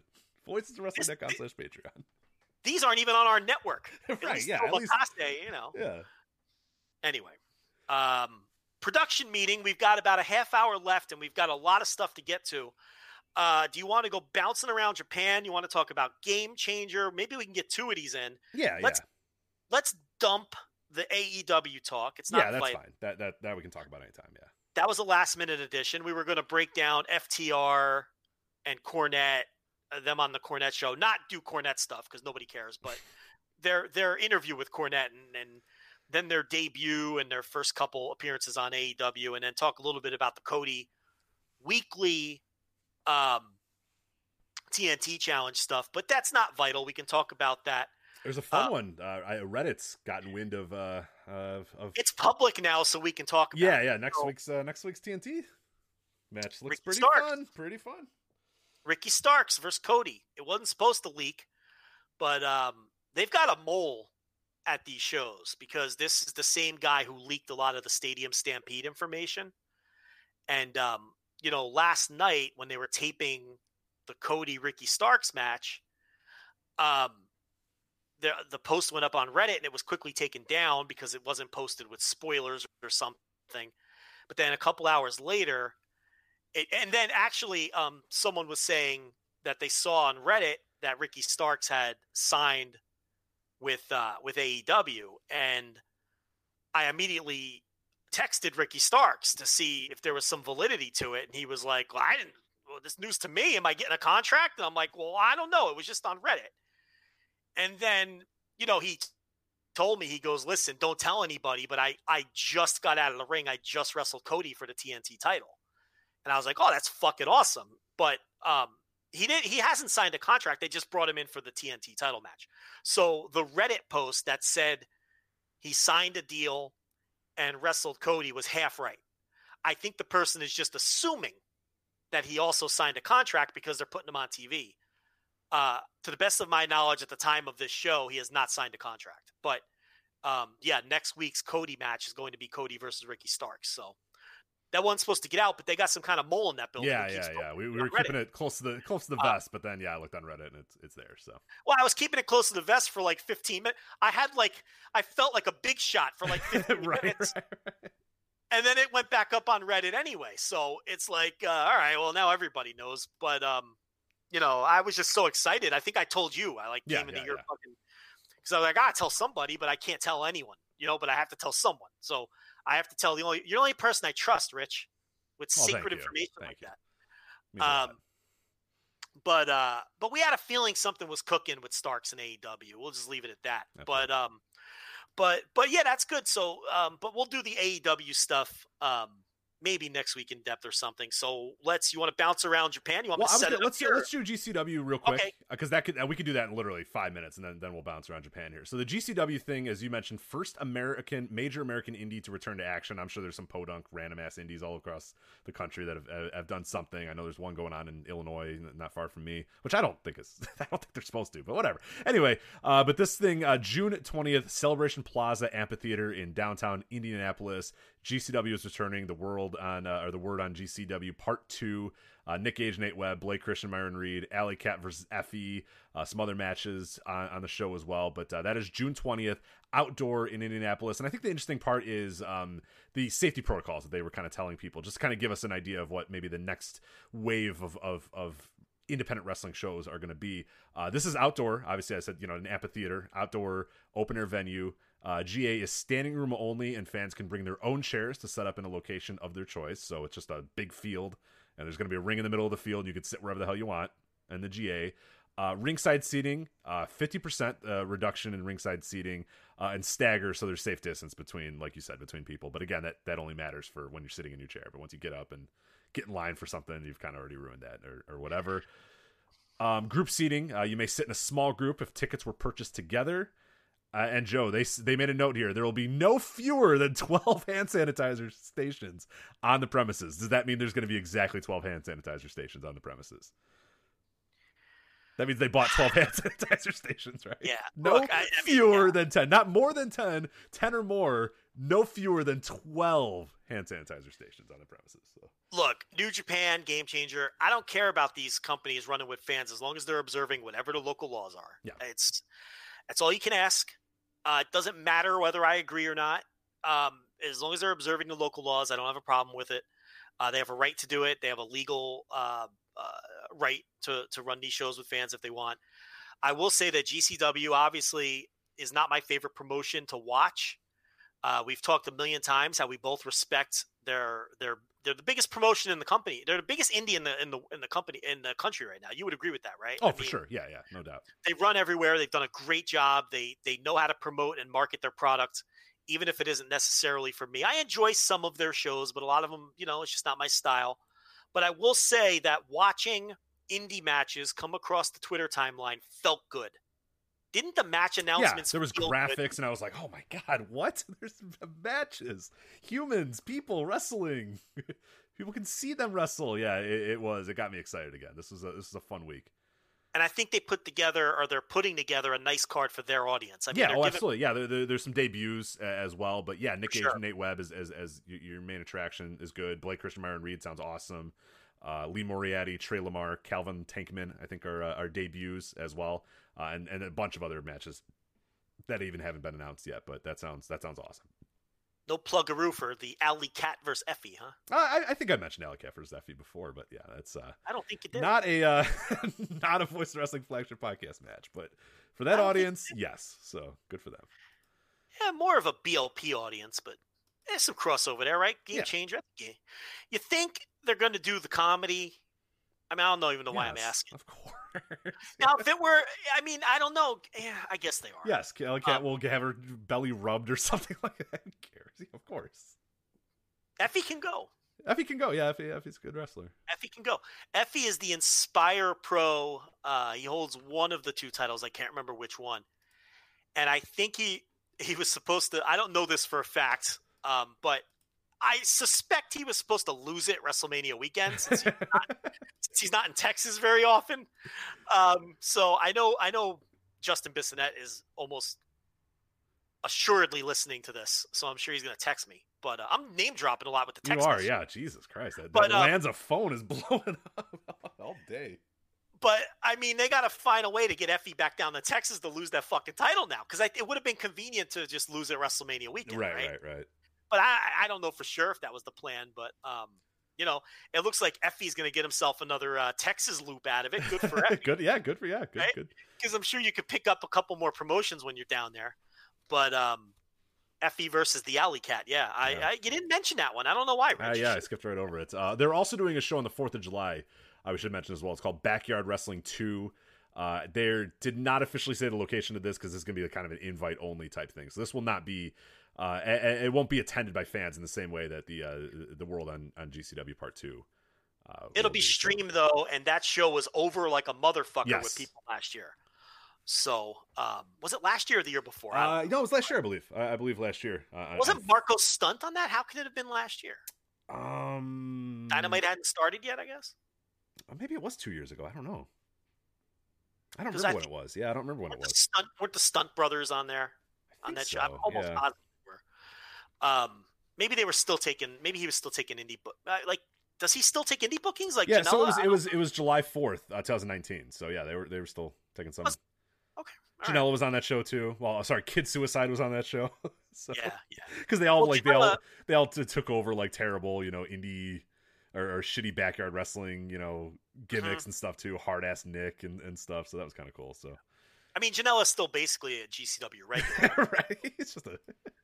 I mean, he's just, they're letting him do that. So, which is cool. I mean, you work 1 day a week, your travel, you got to throw the travel days in there, but your weekends are still free, and it's like, I think that's good because he's important to Game Changer, and Game Changer is very important to the indie scene. So it's a good thing that he's still allowed to work those shows. But anyway, it's good to see indie wrestling coming back. And I see some other promoters talking about booking wrestlers again. So that leaves us with about 15 minutes. Yeah, I think that's plenty of time to Can I set it up now? I think you can set it, and I believe we're going to have the music as well. So the people in the live chat, let us know if you can hear this music. For everybody else, I'll be able to edit it into the if it does not work here, I'll be able to edit it into the post show. But we're going to try. So Joe, when you are ready, take it away. Well, the free edition, they'll have the music, right? Yeah, of course. Oh yeah, for sure. Yeah. But you're saying the people listening now might get the They music. might. I'm going to try it. We're going to see. Oh, this could be a We're fucking going disaster. tech. Yeah, we're going high tech. Oh, we're going high tech here. Let's go. This is a fucking third hour. This is the equivalent of me talking about Tinder hookups. Just an absolute train wreck. Just a total fucking train wreck. But Rich, are you ready to go bouncing around Japan? And we start with All Japan Pro Wrestling, where, as you have on our run sheet, and I quote, Ashino is that dude. End quote. Rich, I've been watching all of the All Japan, and let me tell you, they have a very interesting schedule now on the alljapan.tv. Every Wednesday, they run a single match show, right? And then it sets up either the following Wednesday's single match show or like a once per week, roughly, regular show with 5 or 6 matches. They have killed the no fan format in All Japan. They have found a rhythm. There's a couple shows a week that you can watch now between the Wednesday single match stuff and then the longer shows. And it's almost been like episodic. Yeah. It's been like serial wrestling in All Japan, which is really cool. It's got numbers, broadcast number 5, broadcast number 6. It's kind of cool. Yeah, it's interesting. It's easy to follow. I like this better than their normal format. Yeah. I have to be completely honest. They're doing more backstage stuff, but they're not overdoing it. Like, for example, Ashino and Arashi won a tag against Zeus and Izanagi back on May 31st. And Ashino stormed to the back and stormed into some back room to challenge Suwama to his face. And Suwama was just making this face like, I can't believe the audacity of this guy. And Yusuke Okada is behind Suwama, kind of like, the fiery youngster, like, balling up his fist. Yeah, like, let me at him, let me at him, boss. And he's like, no, not now. Yeah. Right. And it totally set up the match that I think you watched, right? You Yes. watched Shotaro Ashino and Kuma Arashi defeat Suwama and Yusuke Okada. And Enfants Terribles, that's a horrible pronunciation. It's not great, but that's fine. We'll go with it. I like it. They have just come in like a fucking firestorm. They are undefeated. That's not true. I think Kodama has lost it.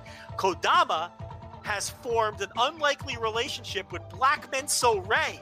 They have formed a tag team, Rich. I know you're not aware of this because you only watched that one match. And they've become friends. Now, Black Menso Ray is not part of Enfants Terribles officially, but he's been teaming with Kodama on some undercards, and they're doing some comedy stuff and whatnot. But I think he lost the tag match with Black Menso Ray. But the mainline Enfants Terribles have not lost the match yet. Ashino is undefeated, and it looks like they're setting up a Triple Crown match against Suwama with that tag. And I am all about Ashino winning that match. He's got to fucking win it, dude. Yeah, and that's why I said he's like that man. Like, I've always thought Ashino was great. Like, on this podcast, I'm a huge fan of him. We've talked about how we think he's gonna be a star. We think he is a star. We think he's got this aura, this presence, all this sort of stuff. You see him coming into All Japan, and dude, like, he's so much better than like your Jake Lees and these. You know what I mean? Like, instantly, it's like, yeah, dude, this guy's fucking great. This is a star. This is a guy you can build around. This is a guy that should have that championship. And yeah, I'm all in favor of it. I think it's the best move possible to have him win that title. Make that invasion, the invasion story they're doing right now, really give it some juice with him winning that title. And yeah, they've got a star, man. They got a main event star. Rich, his confidence is through the... He comes across... Go ahead. Give me fuel, give me fire, give me that which I desire. You know what I mean? Like, it's just like the minute the song starts, you're like, this guy's a fucking ass kicker. And he goes out there and he kicks asses. You know what I mean? He looks like $1 million. He acts like $1 million. He wrestles like $1 million. It's like, they got to start. And we've been saying it. And like, I know you weren't sure, hey, how's he going to fit size-wise? Dude, it fits like a fucking glove, man. This guy's a star. I have my doubts. I've been proven wrong. He fits in. The size hasn't been an issue. He comes across like a star. He comes across like he has a ton of confidence. And the push is perfect. This is how you push somebody. You bring them in, and they win all of their fucking matches. It's so hard. It's so difficult to figure out, Joe. How do I get these people over? All right. He comes in, he wins matches. Interesting. And look at the steps. They come in and they beat the Omoris. They beat Takeo Omori and Hokuto Omori, right? Undercard guys to establish them. Then he steps up to Jake Lee and Jin, right? Or Jin. Do you say Jin or do you say Jin? I don't know how to say that group. Jin. Okay.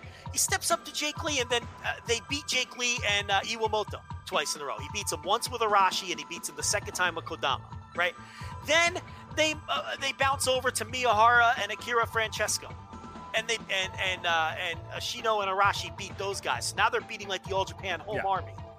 Then Zeus steps up to him, and you're like, oh, shit's getting real. Yeah, oh, he's not going to be able to beat Zeus. They've had fun now, but this is Zeus. It's fucking Zeus, right? So now they're in there with Purple Haze, with other heels. And Ashino and Arashi beat them too. Of course, Izanagi takes the fall, but then they beat Purple Haze. And then, like I said, he marches to the back. The camera follows him. He gets in Suwama's face, and he says, get in the ring, motherfucker. We're doing this. And then they beat them in a tag on the next show.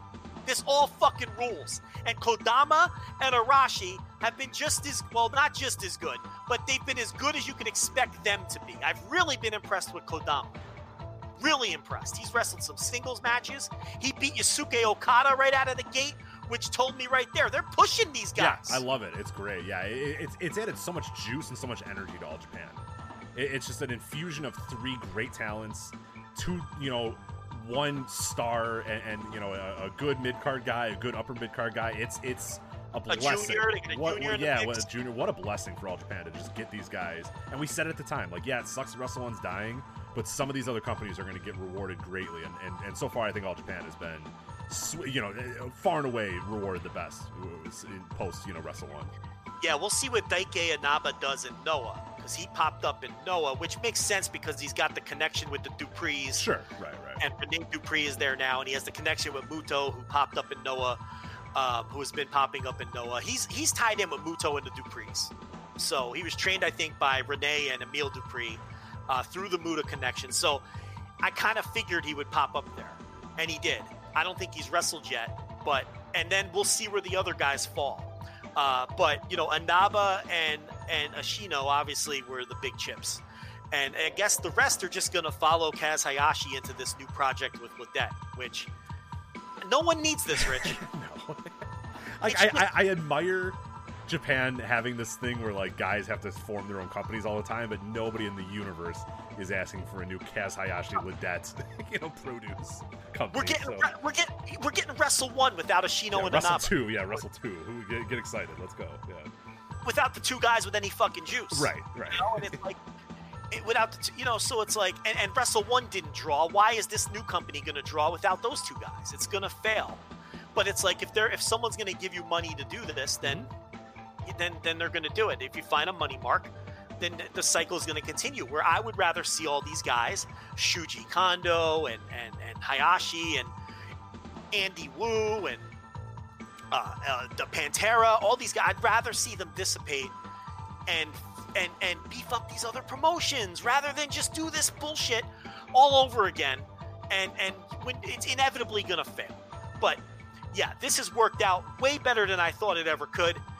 Ashino needs to beat Suwama, and they need to have Miyahara chase Ashino. That's what you do when the fans come back. You have Miyahara chase Ashino. Now, you never know. They haven't been in front of fans yet, but I have a feeling he's going to be over just fine in front of fans. I can't imagine that he's not. I just can't. I literally cannot imagine that he's not over, in terms of fans. I mean, watching it, there's people in our chat room I know that have been saying, like, oh, I haven't been watching All Japan lately. Go watch All Japan. It has been fucking fantastic. And like I said, they're easy watches. You click the video and boom, you're there. Like that. Let's go. It's been really exciting how they've and we said it weeks ago. They, I think, have transitioned better to Empty Arena than almost any other company in the entire world. I might put them number 1. Yeah. I'd put AEW. Or AEW number 1. AEW number 1. All Japan number 2. I'd say. That's how I would put it. Yeah.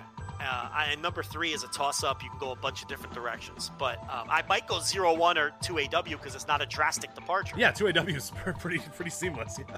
Feels the same, but yeah, that's what they need to do, and I'm very hyped about it.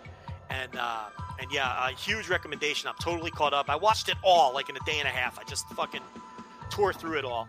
But let's see. We've got a couple more topics to get to and only a couple more minutes, but I think that was the long one, which is why I squeezed it in first. Rich, I did not watch it. Do you want to tell me about Eita winning the King of Gate over Naruki Doi? Yeah, so Eita gets the big win over Naruki Doi. A lot of people had expected that Naruki Doi might, at least make the finals and might win the whole thing. Eita gets the big win. Kind of I'd say a semi-ish surprising win. A pretty good match. I wouldn't say like a great match. It's kind of been the King of the Gate rub this entire year. Like, I don't think it's like a match that you need to drop everything and go watch immediately, but pretty damn good action, pretty fun action, and a big moment for Eita as well. I think he was in the finals the prior year.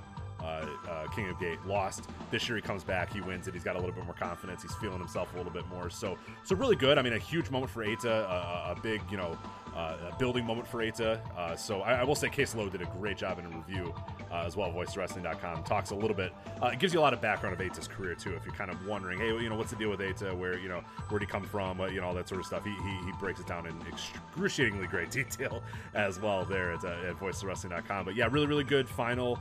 Again, not a match that I think is going to be like match of the year. I don't think you have to drop everything to watch, but a solid enough match, and cool to see Eita really feel like a big time star for, I'd say, pretty much the first time in his career so far. He's been little by little moving up the ladder. This is the first time it really felt like, okay, they might have something with this guy. This guy might be something. So good stuff there. Ultimately, the tournament, I've seen, I think, all the tournament matches. I would say a tremendous disappointment from what I expected it was going to be, and from what Dragon Gate was doing with Empty Arenas before. Just not that much energy. A lot of matches that didn't really land to that level. I think they finished out on a good note. They finished out with some good matches, but yeah, I can't say that I wasn't disappointed by King of Gate, because I absolutely was. I had really high hopes for Dragon Gate's Empty Arena tournament. It just didn't land with me, but the main event's solid enough, so you should definitely check it out if you get a chance. So.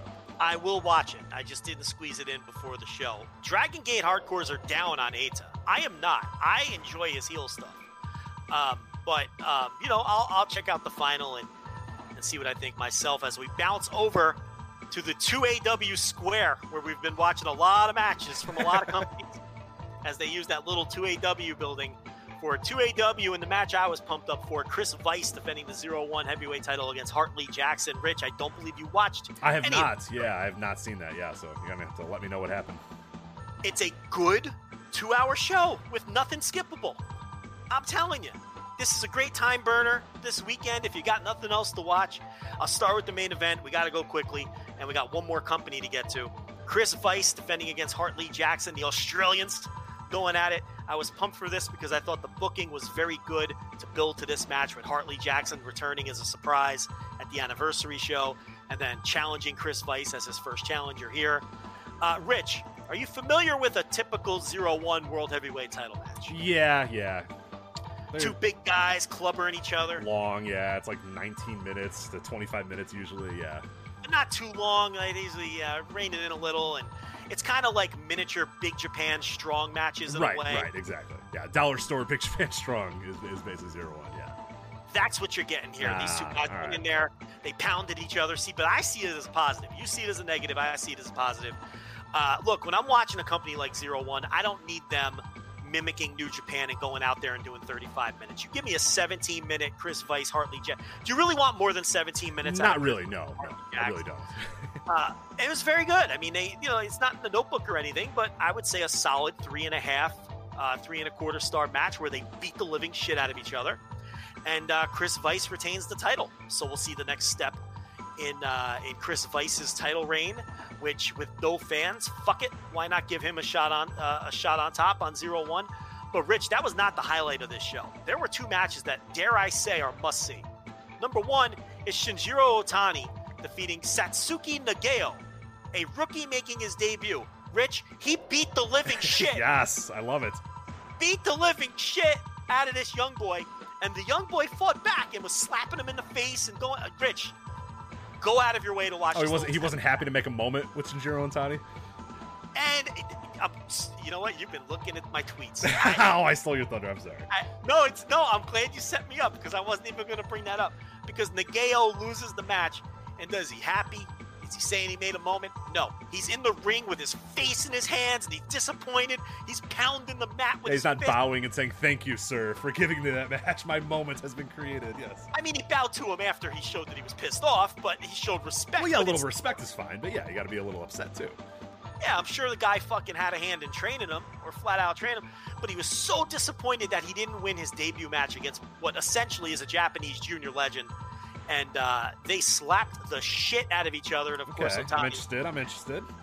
A typical veteran versus young boy, where the veteran takes a little bit of a beating, but you know when the line is crossed and he's had enough, and then he just beats the shit out of the kid. So, excellent match. Now, the semi-main event, Tawa Iwazaki versus Yuka Miyamoto, they went to a time-limit draw.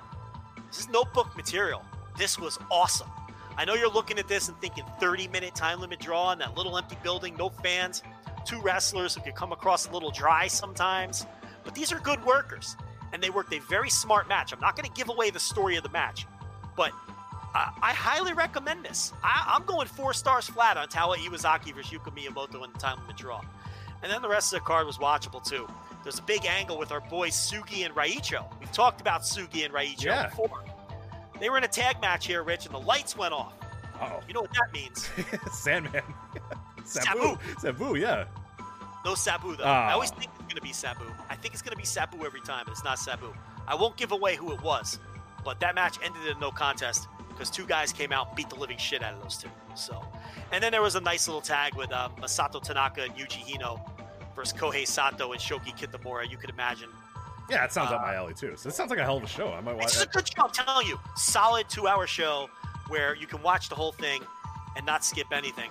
But what we are going to skip now is skip over to 2AW, and I'm going to kick it back to Rich. I have not watched this yet. Rich, our boys, Chango and Kaiji Tomato, the dream is over.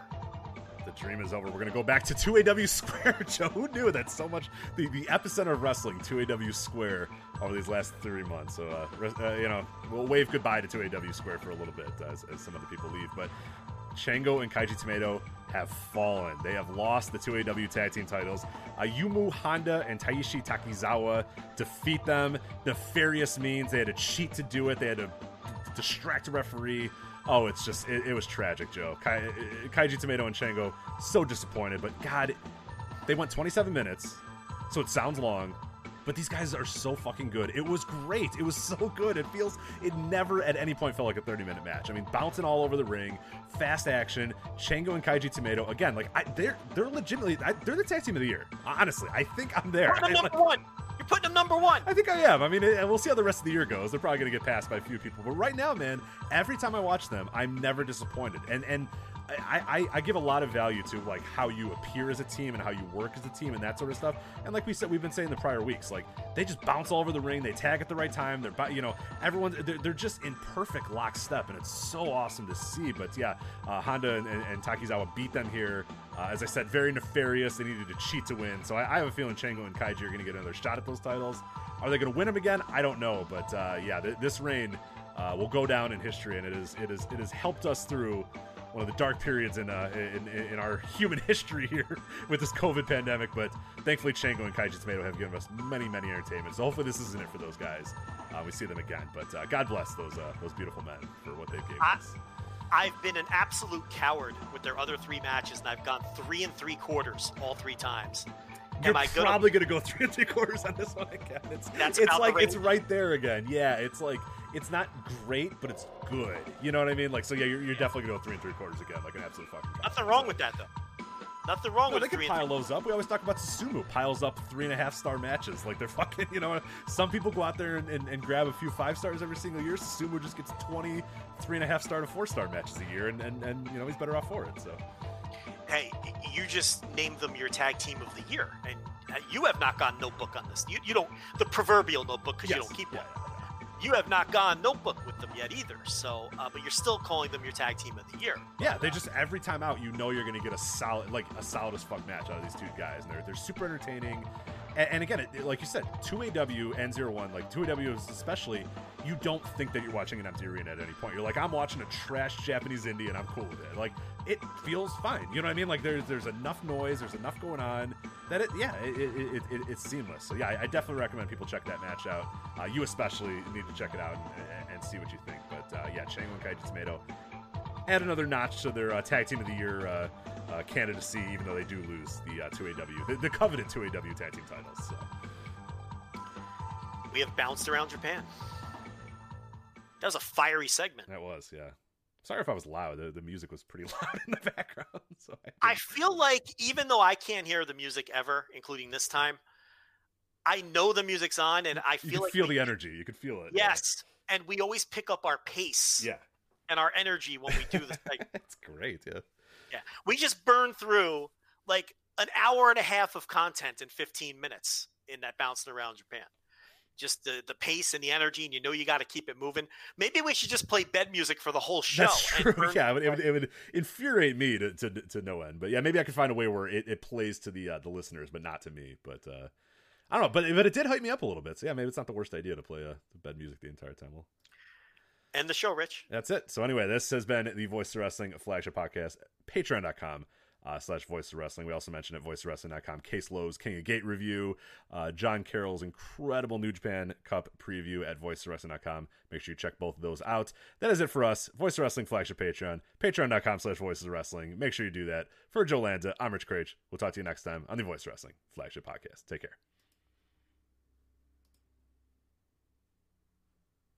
All right. Done.